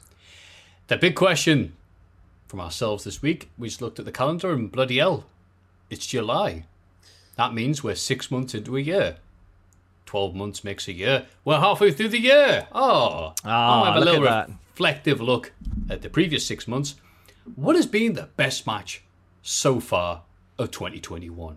In your humble, well-educated, spiffing, erect opinions. There's a few. There's the one that everyone's talking about recently was Shingo and Ospreay, and obviously a phenomenal match. But what I think was held down a bit by the fact that New Japan were kind of in panic booking mode And for a match to be really match of the year, I want the story and the match to be both excellent. But not complaining at all about the action in the match, obviously. But I think New Japan's got some other candidates, like Jeff Cobb Shingo from Wrestle Kingdom, where it was just a bit of a sleeper hit on the card, and it was just two monstrous lads being very, very monstrous towards each other. Oh, went a bit Tom Campbell there. Very, very monstrous. Very, very monstrous indeed. But so that might be mine tentatively, and the recent Stardom women's match, which I watched very recently as well, and that was insane. Fully deserved its big old rating from Meltzer and all of the acclaim, and yeah, amazing stuff. So those are mine, and they're all from Japan, so you know I'm cool. Do you have some shades to put on? Okay, yeah. Ooh. I enjoyed Ospreay Shingo. I thought that was belter of an match. I really liked from AEW from the last pay-per-view, Revolution. It might be Revolution. My head's gone. Double or nothing. Omega versus Pac versus Orange Cassidy. I thought was a stonker of a match, like a heck of a match between those two, and just they all worked so well together. And it's something when a match like that can also pull in a non-wrestling fan, because I stayed up to watch that, and Alex fell asleep behind me and woke up as that match was starting, and Alex likes Pac and was learning about Orange Cassidy, and Alex was just as gripped as I was. It's like they all work really well together. So I think a match is good when it can bring in a non-fan, and their disbelief is suspended as well. And I think it did a lot of that. So I think that one's a top favourite of mine. I actually like, and I know it's not. I know we mentioned earlier how it might not be necessarily the style of wrestling that Matthew always enjoys. But Adam Cole, Kyle O'Reilly from TakeOver. I thought they had a really good match. That first one they had, I thought was really good. Just excellently put together. Some innovative spots in there. If you like that sort of long, drawn out, kick out frenzy type of match, I think that's very top of the tree in how they do it. I really enjoyed that as well. So I'm going to say one of those two for me personally. Nice. That Pac one's a great shot. I'd forgotten about it, even though it was so recent. And also, it reminded me a little bit of those multi-man NXT matches that he was in when he was NXT champion with like Tyler Breeze, and because you get little character moments woven into the action as well. That's great. There's one that I've remembered, a blatant one that I've missed out. But Matthew, go ahead. You know what it's going to be. Is it? Oh, take your pick of Volta versus Ciampa. Right. Of course. If that doesn't tickle your biscuit, then there is, of course, Volta versus Rampage. No, I didn't think it was going to be either of those, but yes, fair. It didn't. Wow. There's a what a great week it was to be Walter and a fan of Walter. There's a blatant one we've all missed off, but Matthew, there's a few Ciampa one as well was. Yeah, Ciampa's like, it's okay. All you need to do is avoid that chop, bugger. But those were good as well. Honorable mentions, just sort of do the Walter joke all the way in the ground. The Women's Rumble. Oh, okay. I thought was a lovely highlight, easily the highlight of that show. Did WrestleMania have any great... Oh, yes. Reigns, Bryan, Edge. Because I remember being a great experience there at WrestleMania, the 2 days. But was there any great matches? I'm like, yeah. No, that main event delivered. Was good. Bianca Sasha for me. Oh, you're right. Yeah, they a bit weird. Bianca Sasha for me. Oh, yeah, there we go. Yes. Yeah, that was the one where I was like, damn, how did I not... That was awesome. That made me... it was one of those matches where, like, not to be trying to be too cool about it, because it was Bianca's moment and everything, but it was one of those ones where I came away like, Sasha is insane. Like, she's one of the best. She's insane. But and she deserves her break, but I wish she was back. Yeah. She'll be back soon. Yeah. Also, Eddie Kingston and John Moxley versus the Young Bucks from last pay-per-view. Moxley selling. Good God. Yeah. I mean, if it hadn't been for the dud at the very end, I'd have gladly put in the no rope exploding barbed wire. Oh, wait. Oh, yes. Yeah. If it hadn't been for that, I loved everything up until that match up to that point. It was exactly what I want. FMW forever. Oh, we didn't mention, by the way, the Week in Wrestling. FMWE had their first ever event. I say first ever, it's just FMW back again. In the little indoor hall that they did it in. Okay. And they went all out with those explosions. With the fact that the smoke was filling out so badly that the shops next door had to ring the police and fire brigade, even though they were told it was happening. No one could see anything. And can you believe it as well? Onita did not win. Oh. You forget that. Speechless. Also, he never loses. I'm sure there was one I just thought, it's not so much a match of the year candidate, but someone who's been so consistent and so good is Serena Deeb. I think she deserves a bit of a shout out as well. Absolutely. Yeah, she's been shout out to similar style Jungle Boy. Yeah, 100%. And Roman Reigns, everything he's done that isn't in the ring. It sounded like that you said rum and raisin. And Roman Raisin. A fantastic flavour. Jerry Garcia, all the best. Acknowledge me as an ice cream flavour. Hated for so many years as it being rammed down our throats. Now people are starting to appreciate Roman Raisin. Isn't it funny, the idea that if you told somebody 6 months ago that Roman Reigns was going to pin Daniel Bryan and Edge at the same time at WrestleMania, like the internet would have caught fire. But just a few months along, they're like, that's absolutely the right thing to do. Yeah. Also, Bryan and Reigns. This also sounds like a Ben and Jerry flavour. At their singles match they had. Oh yeah. That was sweet. As was Brian Cage and Darby Allin. Yes. Oh yeah. I was worried there weren't going to be that many good matches this year, but there actually has been quite a lot. The Best Friends versus Miro and Kip arcade battle. Oh gosh, we've been spoiled this year, haven't we? Really, when you think about that one is one of the moments of the year for me. Like the ending was so wholesome. Sue was there; they're all giving her the thumbs up. Oh, Chris Statlander came back in that match. Fantastic. Yeah.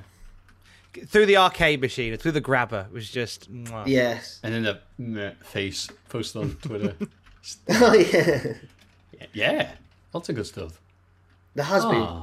That's good. We're probably missing out a few, though. Hey, more guys, than likely. If we are, you should leave. Yeah, leave your... Any thought that's right, below. The comments down below. Oh, wait, you've already done it. Or if you're everyone just answers listening, the questions as they listen to the podcast. That's that bit of interactivity. Yeah. Or if you're just listening, then Google this video, find it, leave us a like, and then leave it down below. You know. Yeah. And if any thoughts or matches left out, mailbag@cultaholic.com. Yes. And if you like the Hall of Fame bit, you can always go to patreon.com/cultaholic and do there. In fact, vote for your best match underneath as soon as you give us your money. And wait, lads, that's the end of the podcast. What? That flew by. It really did. That's less than 3 hours. What's going on? God. I know, we had to cut lots of stuff out. Did we cut out that massive rant that you did in the middle about Belgium, Matthew? No, why do you have to? I was going to say, don't start that and then end it with foreigners. And there it was. It was. Thank you, Tom. I meant Belgium. I meant, Foreigner, the band. Yeah, there we go. That'll help. That'll be fine. But Tom, obviously you filled in for us this week. We appreciate it a lot. Thank you very much. Mm-hmm. What else can people expect from you on the Cultaholic channel?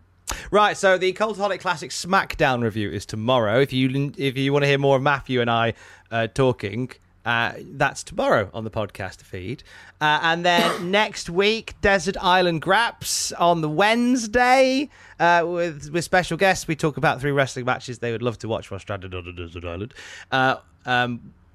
Classic Raw review with Justin Henry from Off of America, our writer of the States. We've been watching every episode of Monday Night Raw from the very beginning. These are all available on the podcast feed, along with daily wrestling news, a 20-minute podcast all about the wrestling news.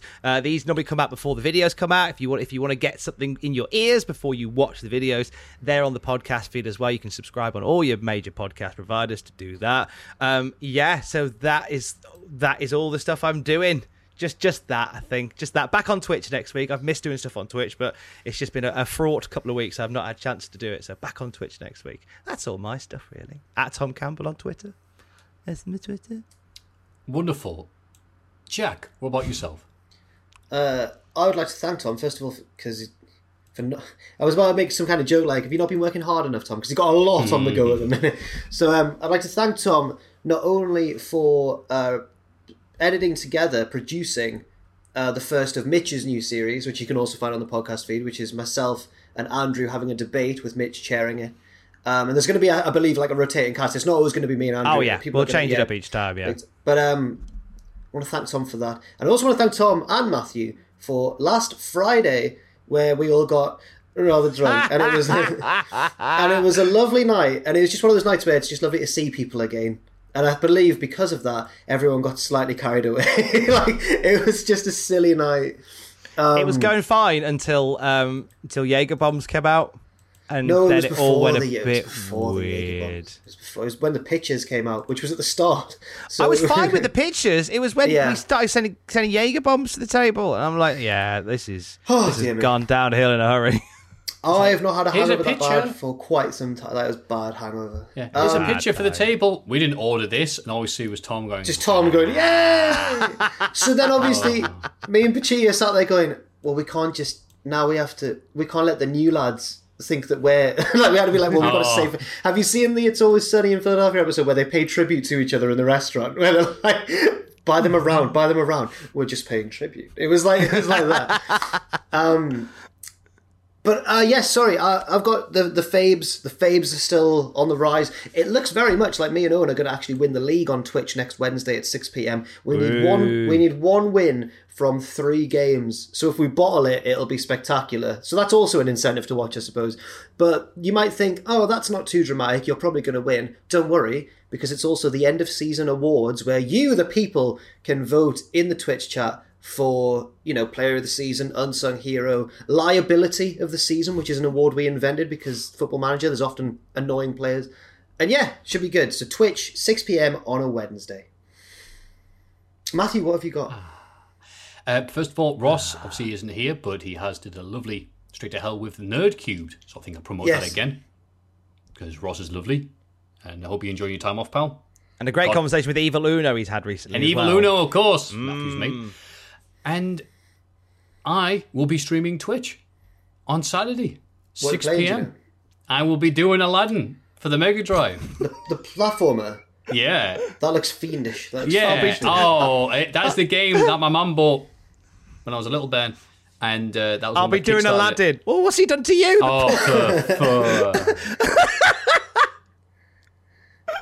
He's got a sword. You idiots. We've all got swords. I love it. What a film. I used to love it until 10 seconds ago. But that is us. You is you. We're saying farewell. And to a certain restaurant raw, au revoir. And now we're going to put our hands up to the webcam. Pleasure talking to you as always. 1, 2, 3. We'll say the famous line. 1, 2, 3. Join us. Matthew's doing Aladdin. Get a lot of years. For all the wrestling headlines in just 10 minutes, search Cultaholic Wrestling News on Apple, Spotify, or wherever you get your podcasts from.